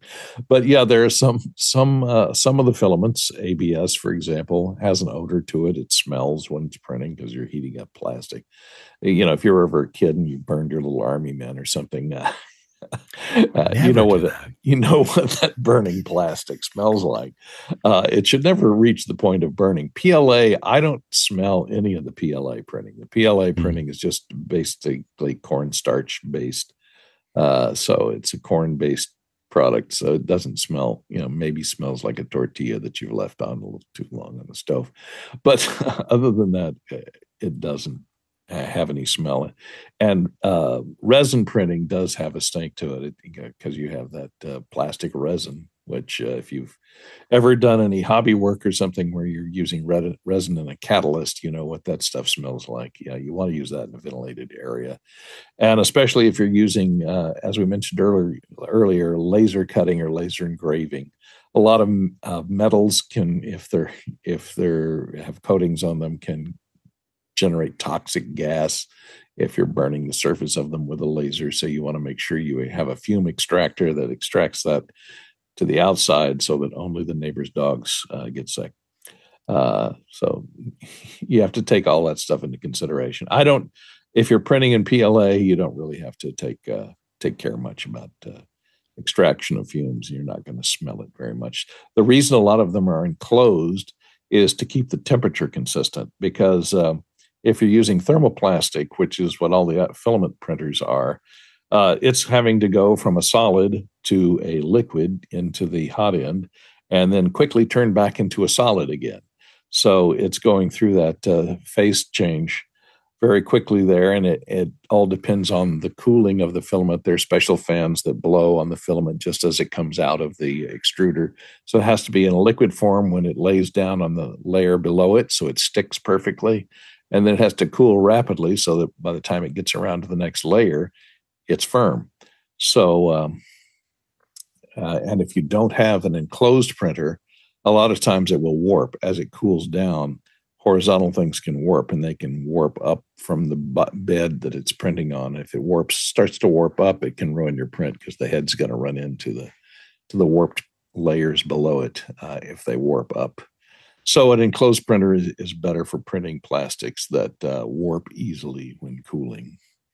So that's one of the things to take into consideration when you're finding a place to put your 3D printer. I wouldn't put it in the bedroom. They do make noise too. They can make a lot of noise. This new K1, which prints when it's printing at 600 inches per second. I don't know if you could hear it there on that video I played back, but the fans are going full speed, and that thing's going. moving that fast. It makes a lot of curious sounds, and the stepper motors themselves kind of sang on the earlier models before they came up with silent drivers for the stepper motors. They would, especially when you're printing circles, they go make funny noises. Next question. Next question in from Tony Fugua in Indianola, Iowa. Tony asks, will cement-based extrusion ever become a commercially viable technology? Go ahead, Courtney. Well, it is, and there's a company in Austin that's printing an entire neighborhood out of extruded concrete.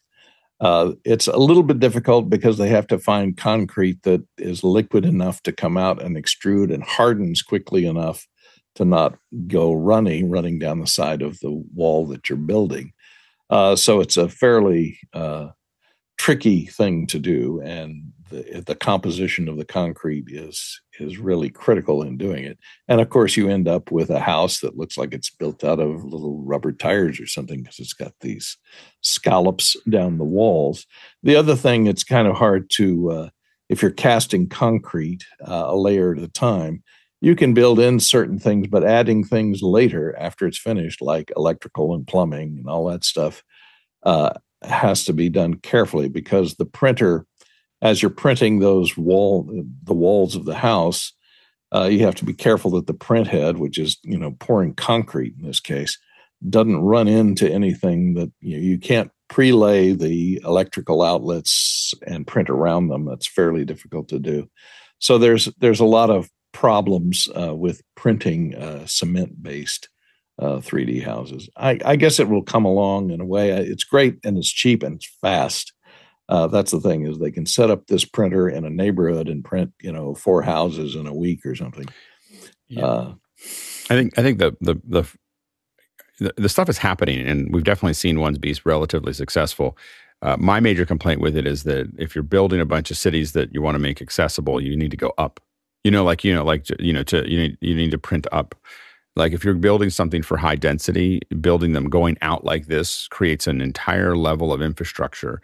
So while printing a bunch of houses that are all 1 story high, makes sense in the short term, in the long term, the amount of infrastructure it requires to support those houses goes way up, to do that. Whereas if you start building buildings that are, so it seems like it gets a lot of good press from someone who studies a lot of urban development. It's a horrible way to build a town. You need vertical. You need to go up to make it more dense. It's a lot easier to support in the long term. It's much cheaper to do it that way. Next question. Peter Moore in Auckland, New Zealand. How loud are consumer grade 3D printers like the ones that a few of you that I have seen on here and after hours from time to time? I don't find them that loud. I mean, it's not, I could probably play one in the back here and you probably wouldn't. If it was in the corner of the room, this mic, you might hear a little, but with the sound, whatever, I think you probably wouldn't hear much of it at all. Yeah, go ahead, Courtney. Yeah, the normal speed ones, the 60 millimeters per second speed, which is the typical speed of like an Ender 3, they're not loud at all. In fact, the newer ones have silent steppers in them that used to be able to hear the stepper motors being driven, but nowadays you don't really hear that. You hear the main thing you'll hear is be the fan on the power supply, so they don't make much more noise than a computer, desktop computer, so on. So, but the high speed printers, because they have to cool that filament off because they're moving so fast, the fans ramp up to a much higher speed. So you hear it's more like somebody running a small hair dryer in the other room or something. But they're not that noisy. And the fact that they're enclosed, that K1 is enclosed, so it keeps a lot of the noise from coming into the room if you keep the top on it and keep it closed up. Next question. James Brooks in New York. What is a good 3D printer if you're getting started? I think we kind of covered that. The 3D Ender is probably a great one to get started. The V2, is that what you said? Yeah, there's so many Ender 3s. The basic Ender 3 you can get it for about $160. But you have, and of course there's lots, it's a good hobby printer because you look online, there's so many upgrades you can print yourself. You can print little knobs for it and little cosmetic things and tool holders. And you can change the mount the spool, where the mount goes, and you can change a lot of stuff. There's a lot of upgrade kits for the Ender 3, and by doing the upgrades, you learn a lot about the hardware itself, and you learn to repair it, and how to fix it, and how to tear it down and put it back together again. So that's useful to know. The K1 that I just showed, the high-speed printer, it comes in a box ready to go. You pull it out of the box, no assembly required. You take the foam out, you run the calibration thing, and load a spool of filament into it, and hit go, and it goes, and it goes real fast. It has automatic bed leveling. You never have to level the bed anymore, and there's very few adjustments on it. And that was one thing I had to get used to. Is I broke the print head in the first week. It worked really great for about a week. And then I got a nozzle clog, and I tried to remove the nozzle to unclog it, and there were no instructions because it was so new. And I broke the hot end, and I had to wait for another one to arrive from China to fix it. They covered it under the warranty, even though I broke it. But it is ready to go out of the box, but some of them require assembly because they're shipped flat. Go ahead, Mitchell. Wouldn't it be cool if you could print a 3D printer, except for some of the parts that are specific to it? But I think that would be amazing, because then you can get AI involved and it can start making little von Neumann machines. Eventually. Yeah, go ahead, Courtney. Yeah, the Prusa printers, look for them. They're printed in Prague. It's a very famous and a very popular printer, a little more expensive than the Ender 3. But they're made other than some of the aluminum structure that the gantries roll back and forth on. They've got about 30% printed parts, and they've got whole farms of the Prusa printers printing new Prusa printers. So they do print a lot of the parts for themselves. The Crealities have no 3D printed parts. They're all aluminum, all metal, and a few printed plastic parts, but they're all glass metal. And we've also had folks on in the past that have really talked about also printing for jewelry making and so on and so forth, because you can use those as building the forms that you want to do. And so we'll see if we can bring that back up again too, because it's a pretty slick approach to things. Next question. From Jack Cannon in Phoenix, Arizona. Jack wants to know, it sounds like the pros of TPU are pretty good. What are the cons of TPU filament? Hey, go ahead, Courtney. It can be a little finicky with getting the temperature just right and the extrusion, and the retraction just right, so it doesn't leave little strings behind. But when I've got my printer tuned up right for TPU, it's great, because it like I say, it's strong, and it withholds a lot more. It takes it takes a beating and keeps on working. Next question. Dave Troutman, Edmonton, Canada. Are vibrations a consideration for causing problems with a print? Yeah, 100%. Like you can't. I had someone talk to me about how they're having trouble with the printing, and I was like, "So what are you? Where? What are you doing?" And they're like, "Oh, we're on the road. We're in a Winnebago, and they're printing, and they're like, and it's coming out all messed up." I'm like, "You can't be moving." Go ahead, Courtney. Yeah, and the newer printers, they're getting so much better. The K1 that I got has, because it's flinging that head around so fast, right. it can shake the table that it's on. So it actually has MEMS circuits built in there and it tunes itself by moving the head back and forth really quickly. And you'll hear it when you do the calibration. It'll sound like it's a big hum. And it's vibrating the head, and it's taking measurements from its MEMS. It's incredible things in there, and it tunes out the vibrations by controlling the stepper motors to tune out those vibrations, which can create what's called echoing. So if you have let's say some text carved in the side of a solid wall, you can sometimes see an echo or a duplicate of this slight faint, a duplicate of that text trailing away like an echo, and that can be a cause of vibration, head vibration, or vibration in the chassis, etc. So you have to take that into account. Next question. Brody Hefner in New York City. 3D printers are fascinating, but I can't foresee having the level of need to justify the cost, space, and time required. With more companies offering printing in various media, what factors would justify purchasing a printer? Well, here's the thing: is I have a printer and I also use Shapeways. So Shapeways is the one that I've used in the past to print, and there's other companies that'll print them. And what's cool about those is they are, to your point, they'll print they'll print in metal, they'll print in rubber, they'll print in all kinds of things. And if you want a final piece, we've had stuff where we've sent it out for that and had it printed. That's great. The issue you really get into is that iteration. Like the first version that you print isn't usually the last. I've never done anything where I didn't do it, I don't know, 5 or 6 times at least. Like I'm always like, oh, that's great, but what about this? And oh, that's great, but what about this? And so I kind of tweak it. And so I would never want to pay per cubic centimeter or whatever to experiment. You know, I want to be able to know what I want and then go, oh, I'm not going to buy a metal printer. Like that's something that's for them to do, not me. But being able to iterate and figure out what I want makes a lot more sense. Yeah. Anything else, Courtney? Would you? But I think the iteration for me is the biggest thing. I can't hear you. All right. Yeah. I was going to say, you do find, like I say, at first I didn't think really, I don't have kids to print little toys for, so I didn't really see much purpose in purchasing one.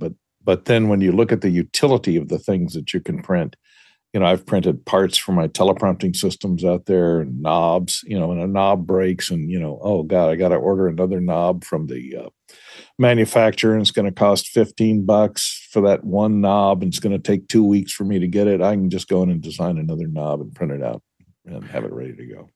One thing I will say is that one thing that goes really well with 3D printing is photogrammetry, and especially now with the phones and a lot of other things that are doing this, because a lot of times I'm trying to fit things to something. So I want to build a model that's going to hold my switcher. Well, I need a 3D model of the switcher so that I can build around it. I don't have to. I mean, I can just guess, take some measurements, and then make adjustments. But it's a lot easier if there's a 3D model of it.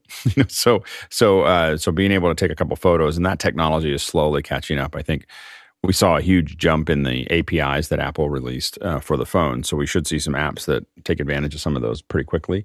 But even if you're using something like Shapeways or not Shapeways, my brain's going to turn off. But you can basically there's a lot of apps that you can use to get that data, but that accurate data makes it a lot easier for you to build models, especially if you're adjusting for something else. I've literally taken my phone out and just used the Polycam, scanned a piece that I needed to fix, and got back just enough of that piece. Did it look good? No. Did it give me the information I needed to print something? Yes. So I can, and that took a couple minutes rather than trying to measure it. Go ahead, Courtney. Yeah, there's one thing also to know that there's sites out there like Thingiverse, see what it looks like here, that has hundreds and hundreds of different utilitarian designs, things that you can use around the house, plus, interesting things like this little globe of Mars here. That looks cool. And you can build tools, really interesting vases and letters. And it's just full of free things to download that you can try on your 3D printer if you don't want to design stuff yourself. So there's thousands and thousands of 3D models available for printing online. Next question. From Peter Moore in Auckland, New Zealand. Peter wants to know, given the USA is non-metric, what gotchas are there for people like me that live in the real world when printing metric versus USA? Good, Courtney. Well, the first thing you should buy when you get a 3D printer is a digital caliper if you don't already have one. And they're like $15 these days. They're accurate down to 1,000th of a millimeter, and they convert between millimeters, inches, and even fractions, 25, 30 seconds. If that's the way your brain thinks, you can measure things in that and then hit the button and convert that to millimeters and enter that distance into Thingiverse or into your Tinkercad. And Tinkercad, by the way, will work in millimeters or inches if you want to. You just change the method of calculating measurements in there. Most of the printers you usually work in millimeters, so I use that, and I'll use the digital calipers to measure stuff to a thousandth, a tenth of a millimeter, and it's really accurate when you set it. When you set something, design something in Thingiverse, Tinkercad, to be 21.6 millimeters wide. You load that into the printer, it'll come out. It'll be pretty much 26.6 millimeters wide. So it's usually pretty accurate, and some of them have a variation depending upon how the type of filament you're using and the temperature that you're working with. So it has some slop in it. And again, this is why you print them over and over again. Is that you get something very close, you print something, and a lot of times I print pieces of things. I go, I'm just going to print this little section and make sure that my measurements are correct. I'm not going to worry about printing the whole thing because that's going to take a long time. But I want to know that what I have that's going to match something is going to be the right size. And I can do that very quickly and just print out like a little section of it and like, does the interface fit? And a lot of times I can do that and, it'll print in 45 minutes instead of 14 hours, which is what the whole thing is going to take. To get back to Alan's complaint about it is, I work on the key things that are there and then I let it print overnight. Next question. From Douglas Carmichael, the United States Marine Corps used a 3D printer to print an F-35 part that was modeled in Blender. I've heard of Fusion 360 used to model 3D printed parts, but what cost-effective modeling software can be used for entry-level printing? I know a lot of people that, as Courtney said, the Thingiverse has their own modeling. Fusion 360 is very useful for 3D modeling. It's kind of built for it, as well as Blender. And so all of those are great entry-level pieces of software that could be used. Go ahead, Courtney. I was trying to sign into Tinkercad, which is what I mentioned earlier. It's here. I've signed into it here. Now you can take a look at some of the stuff that I've designed. It has the entire interface. You just choose what you want to edit. You click on Tinker this, and this works in a browser. And so here it is. This was made up. I created this strictly from geometric shapes, which you just choose a geometric shape and you bring it over here and drop it on the bed here, and you load. You set it the work plane. You set to the type of printer you have, and so it'll show you exactly what the printable area is for your printer. So you won't end up creating something that is not printable on your printer. But you can adjust each one of these dimensions. And you can change in dimension. Just click on it and you can type in, like 22.26 millimeters, and it will change that dimension to that very precise amount. Or you can drag the dimensions until they change, et cetera. So it's pretty easy. And this is an additive and subtractive. So if you want to subtract, let's say you want to make a round hole in that, you just take something that's a hole, and you can convert anything from a positive, from additive to subtractive. And you when you group these two things together and mix them together, they would form, in that sphere. So it's pretty easy to use additive and subtractive printing, and you can switch from whole to solid at any time. So those are the basic building blocks that I use to create everything that I've created, and it's free. It keeps all of your stuff online, so you never have to worry about, where did I leave that model last? Was it on the computer upstairs? Was it on my phone? Was it on the laptop? It keeps everything in your account online, so you can download it at any time and print it out. Next question. From Trish Meyer in New Mexico. Trish wants to know, I want to make parts for vintage sewing machines that were originally Bakelite. Can you spray the 3D with clear and black lacquer to make them look more like the original? Go ahead, Chris.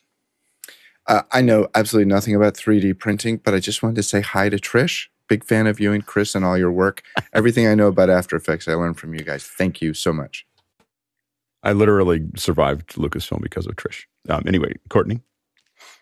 Well, yeah, if you can't find like I say, these filaments come in every color of the rainbow and all types of finishes and wood and carbon fiber and shiny silk colored, silk type colors and things. But if you can't find something in the color, you can always paint it. A lot of people sand and paint their stuff to smooth out the layer lines, because if you don't want to see the layer lines, you can either print with finer layers, which takes a lot longer, or you can print with coarser layers and sand it down and paint it. A lot of people hand paint figurines and things like that. So you can spray them and paint them. And this is where I see more people moving towards resin when they're looking for really, really, really high resolution and a perfect replica of it, and they're willing to put the extra time into that process. I find that they start moving towards resin because that it's going to be a better surface with more detail and more available detail that you can get over the PLA or other things like that. So when you're really trying to produce a part like that, I would take a look at resin printers at that point. Next question. From Chad Lafarge in Columbia, Missouri. I had a chance to anneal some PLA prints, and it made my work much stronger, allowing for shrink and stretch. But does this process release dangerous fumes? Go ahead, Courtney. It depends on the filament that it was made from. ABS, it might. PLA, it won't.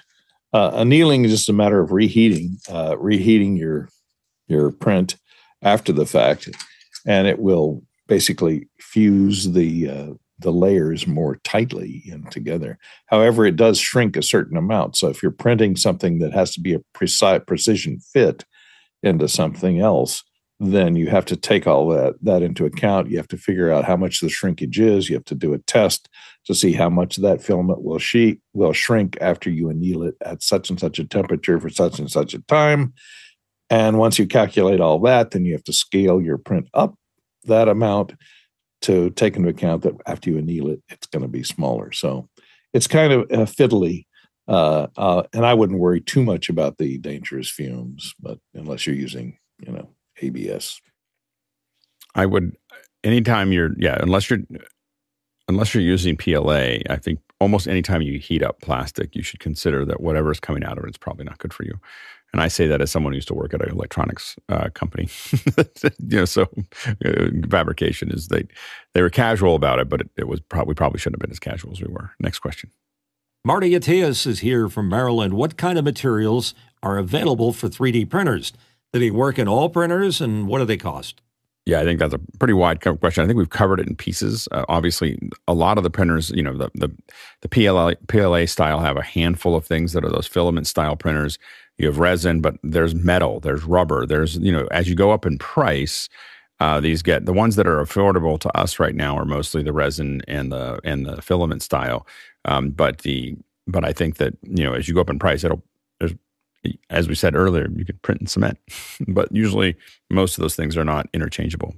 Courtney, real quick. Yeah, typical print cost for filament is between, per kilo, and they usually sell it in a kilogram roll, is between $15 to $30. So, you can see all these $16. And those rolls last quite a while, unless you're crazy. Yeah, that's several thousand feet of filament there. That's 2 kilograms. That's a kilogram, 2.5 pounds of plastic. Yeah. Next question. Peter Moore, Auckland, New Zealand. Peter wants to know, what's the lifespan of the average consumer 3D printer printhead? If it's well cared for, I don't know if there's an end point yet. I know of anybody that's had their head go bad. Go ahead, Courtney. I can't hear you, Courtney. I got to 3D print something for that button. I've changed out the hot end on my Ender 3 once, but it was because it had a nozzle clog and the print. It was a freak thing, and the plastic went up all into the print head and just covered everything up. And it was easier to buy a new one for $15 and replace it. So you have to. They sell replacement hot ends for all of these printers. Which are pretty easy to replace, and they're not that expensive. But, I've had one that printed 3.5, 4 years without having to change the hot end. As long as you can change the nozzles unscrew, and they have different diameter nozzles for the size of the filament that it squirts out. 0.4 is the most common, but they make them in 0.6 up to, millimeter wide, so you can print really, like toothpaste going out there. But you can replace the nozzles. The nozzles are available depending upon the printer from anywhere from 50 cents to $5 per nozzle to replace the nozzles, and they're easy to replace. Next question. Roscoe Jones in Madison, Indiana. If I wanted to duplicate a small part, how might I capture the shape and dimensions of that part for printing in 3D? And how easy would it be to modify it later with improvements? Yeah, go ahead, Courtney. Yeah, like I showed earlier, the digital calipers, measure the part in every dimension, and then just construct your new one to be the dimensions that you need. And print one, test it out. And if it's too big, take it down 0.04 millimeters or something and try it again. So there's a lot of iteration involved if you have to get something that is very precision fit. But otherwise, digital calipers will get you in the ballpark really pretty closely. Yeah, and this is where I will do a couple different things. I have digital calipers, which I use for some things as I'm testing them. But for the most part, what I do is I do photogrammetry, or I take multiple photos and I do reference, and then I build a 3D model from those photos. But usually I'm using some version of 3D scanning to get the rough things, and then I'm going to build that model from it. The 3D scans, by the way, are not really printable. The geometry is a mess. So whether it's 3D scanned or photogrammetry, the geometry is not really worth printing most of the time. You can close it up and print it and get something out of it. But generally what you want is to, now there are places where I'm in the process right now of printing part of Angkor Wat, in a little area here, because I have photogrammetry at a very high detail, but it was very large. And then I printed it, and I'm going to print it very small. And so that's a place where it might actually work. Next question. From James Brooks in New York, what software is needed for 3D printing? Go ahead, Courtney. Well, you need a modeler if you're going to create models, and Simply 3D or Tinkercad, which I mentioned earlier, or 3D Creation, and those will output an STL file or an OBJ file, which is a common 3D file format. But you can't load those directly into your 3D printer. You have to go through what's called slicer software. And slicer software will take that 3D object and slice it into horizontal slices, designed specifically for your particular printer. So Cura is a very common open source version of a slicer. It's free to download, and they keep it up to date. They have new versions of it, about every 2 weeks. So it's free, and it has profiles for most 3D printers on the market. You just load the profile for your printer, and it adjusts all of its settings for the slicer. And then when you click on the slice button, it slices up your 3D object. It tells you how long and how much filament it's going to take and how long it's going to take to print, average time to print. So those are the softwares that you need, something to create, and then a slicer. A lot of printers come with their own slicers that are designed specifically for that printer. Next question. Ronnie Hofsey from Tromsø, Norway, asking, what about colors? How do you mix colors in a single print? Or should I just forget colors or paint them afterwards? I'll be honest with you. You can kind of do colors, but I would paint it afterwards. So it's just easier. Next question. We're going to keep moving. We're at the end of the hour here. It's Douglas Carmichael. I've heard that 3D printing has potential for quickly building parts in the field at an event site. Wouldn't 3D printers be very vibration sensitive and thus not appropriate for use in the field? The field is work. I actually worked on on an event where there was a company that comes in and they back into the dock, and it's a double expando tractor trailer truck, and it had CNC 3D printers, the tools to form neon signs, electronics labs, everything, and all they were there to do was fix things. Like, they didn't build anything; they were just the glue for everything else. And if you wonder how much that costs, it's about $10,000 a day for them to be there.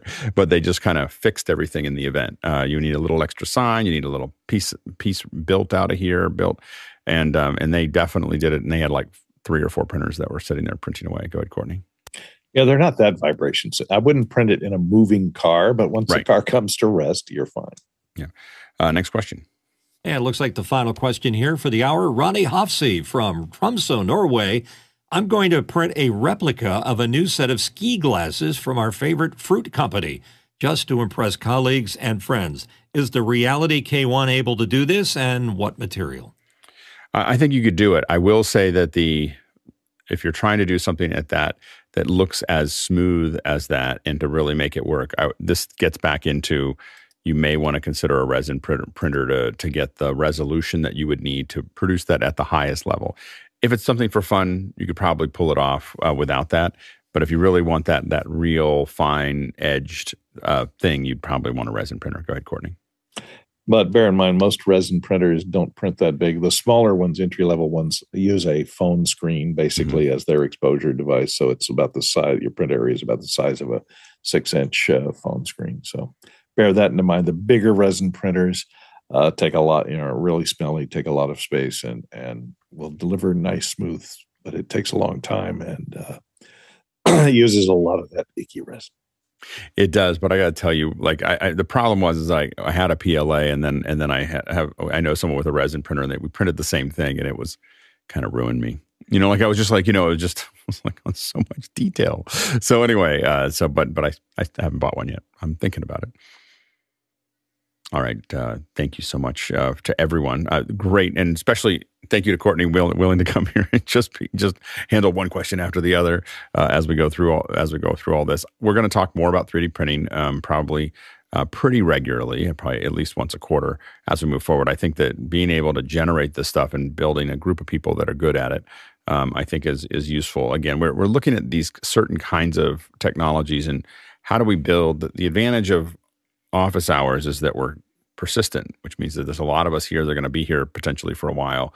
So as we start to build up this knowledge base inside of our group, it just means it's a place that can be a resource for everyone over time.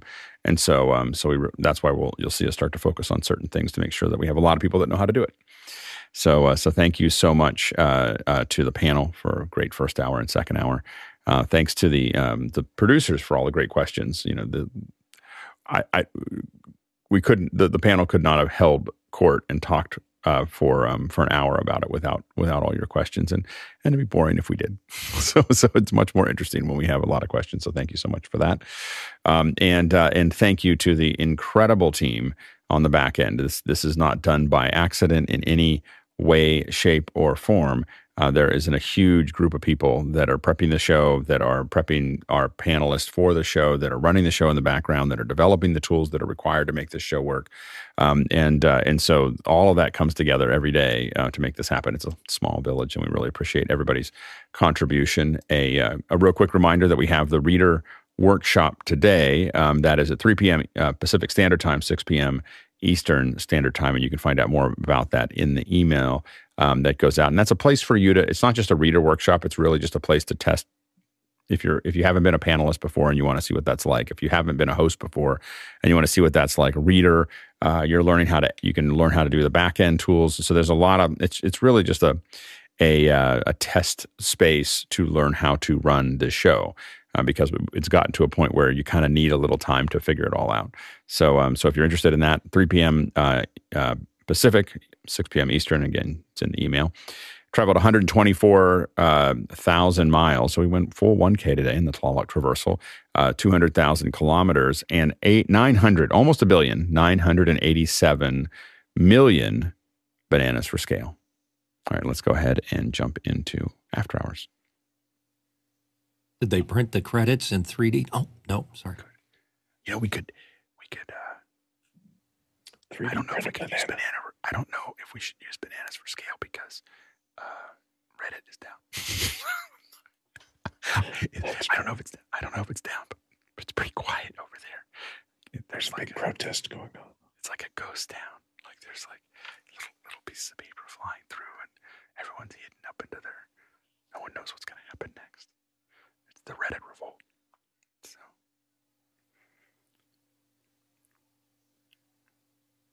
All right, here we go. Bye, Trish. Bye, Trish. Bye, Trish. Good night, Miss Calabash, wherever